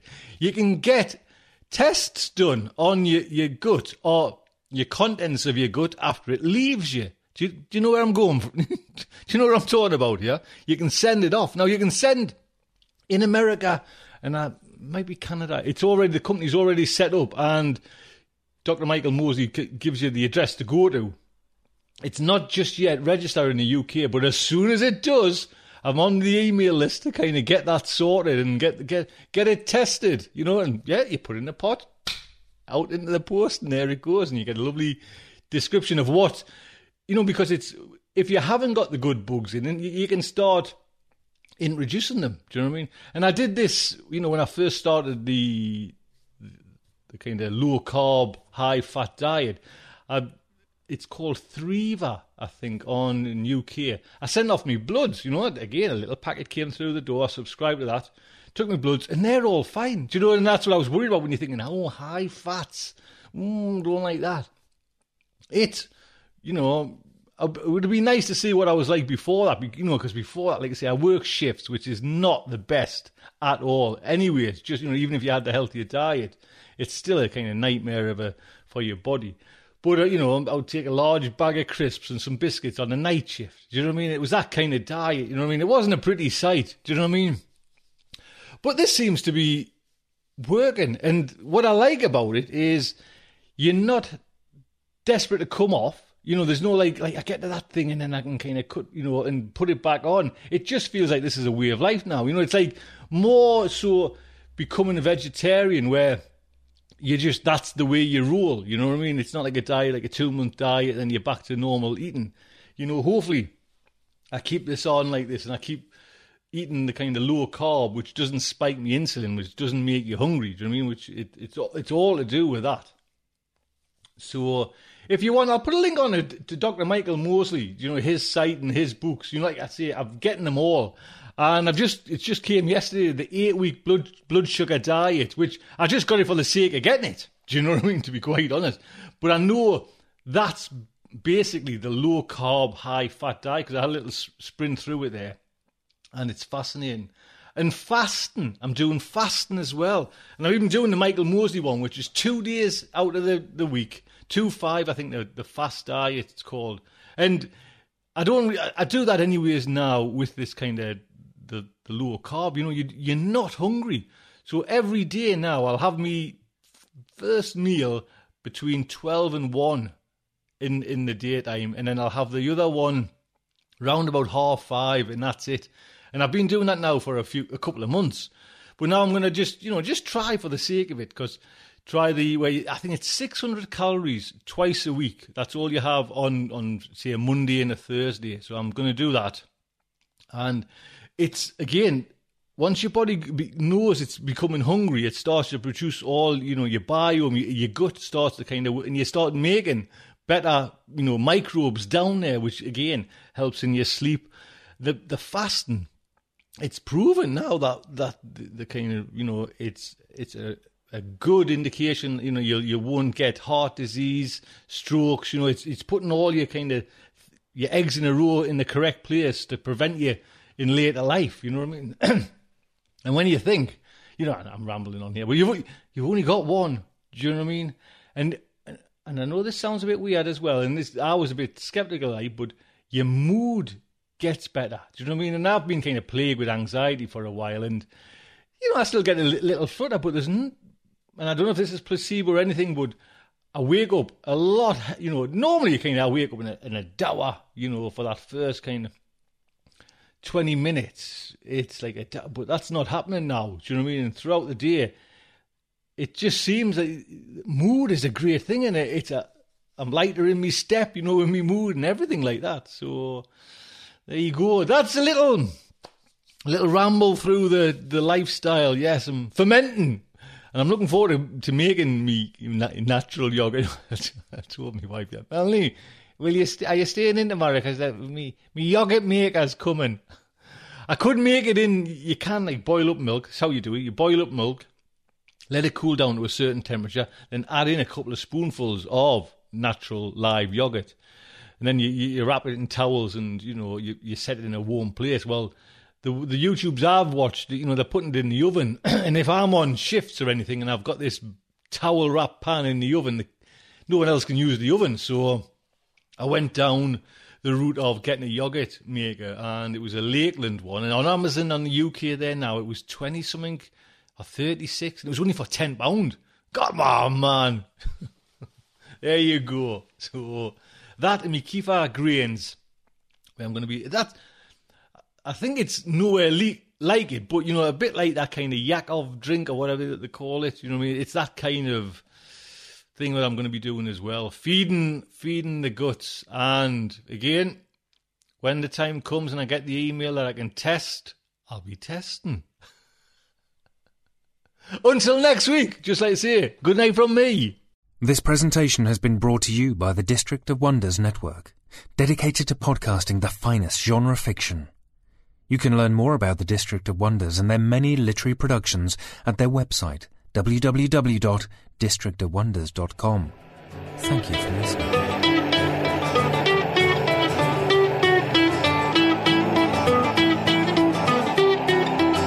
I don't get out much.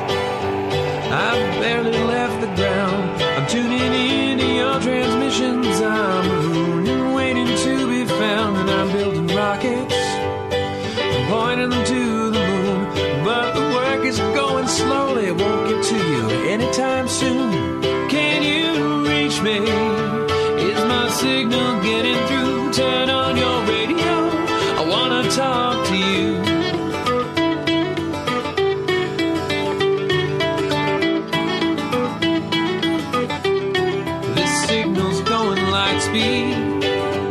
By the time I get my say, I might already be on to you and on my way. But you're so far from here, and at best I'm moving slow. So I'm waiting on your call at home with nowhere to go. Can you reach me? Is my signal getting through? Turn on your radio. I wanna talk to you. I wanna talk to you.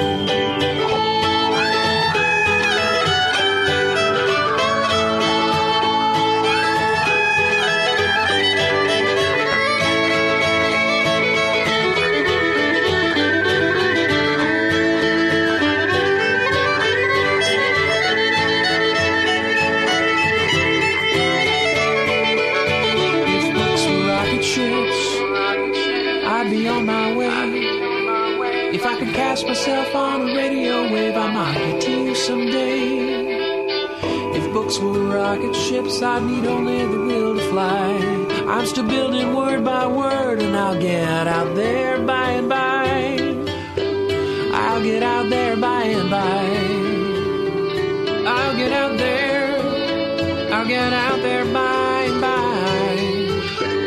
I'll get out there by and by. I'll get out there.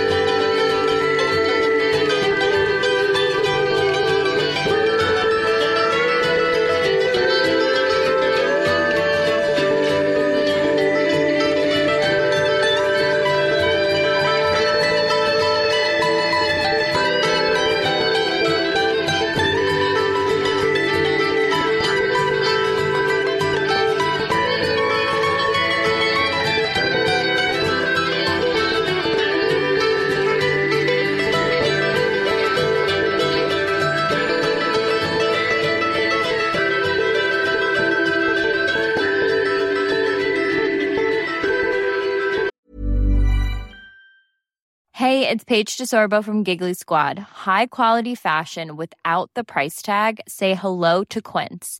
I'm snagging high-end essentials like cozy cashmere sweaters, sleek leather jackets, fine jewelry, and so much more. With Quince being 50 to 80% less than similar brands. And they partner with factories that prioritize safe, ethical, and responsible manufacturing. I love that. Luxury quality within reach. Go to quince.com/style to get free shipping and 365-day returns on your next order. Quince.com/style. When you make decisions for your company, you look for the no-brainers. And if you have a lot of mailing to do, Stamps.com is the ultimate no-brainer. It streamlines your processes to make your business more efficient, which makes you less busy. Mail checks, invoices, legal documents, and everything you need to keep your business running with Stamps.com. Seamlessly connect with every major marketplace and shopping cart. Schedule package pickups and see your cheapest and fastest shipping options from different carriers, with rates up to 89% off USPS and UPS rates. And with the Stamps.com mobile app, you can take care of mailing and shipping wherever you are. Make the same no-brainer decision as over 1 million other businesses with Stamps.com. Sign up with code PROGRAM for a 4-week trial, plus free postage and a free digital scale. No long-term commitments or contracts. That's Stamps.com. Code PROGRAM.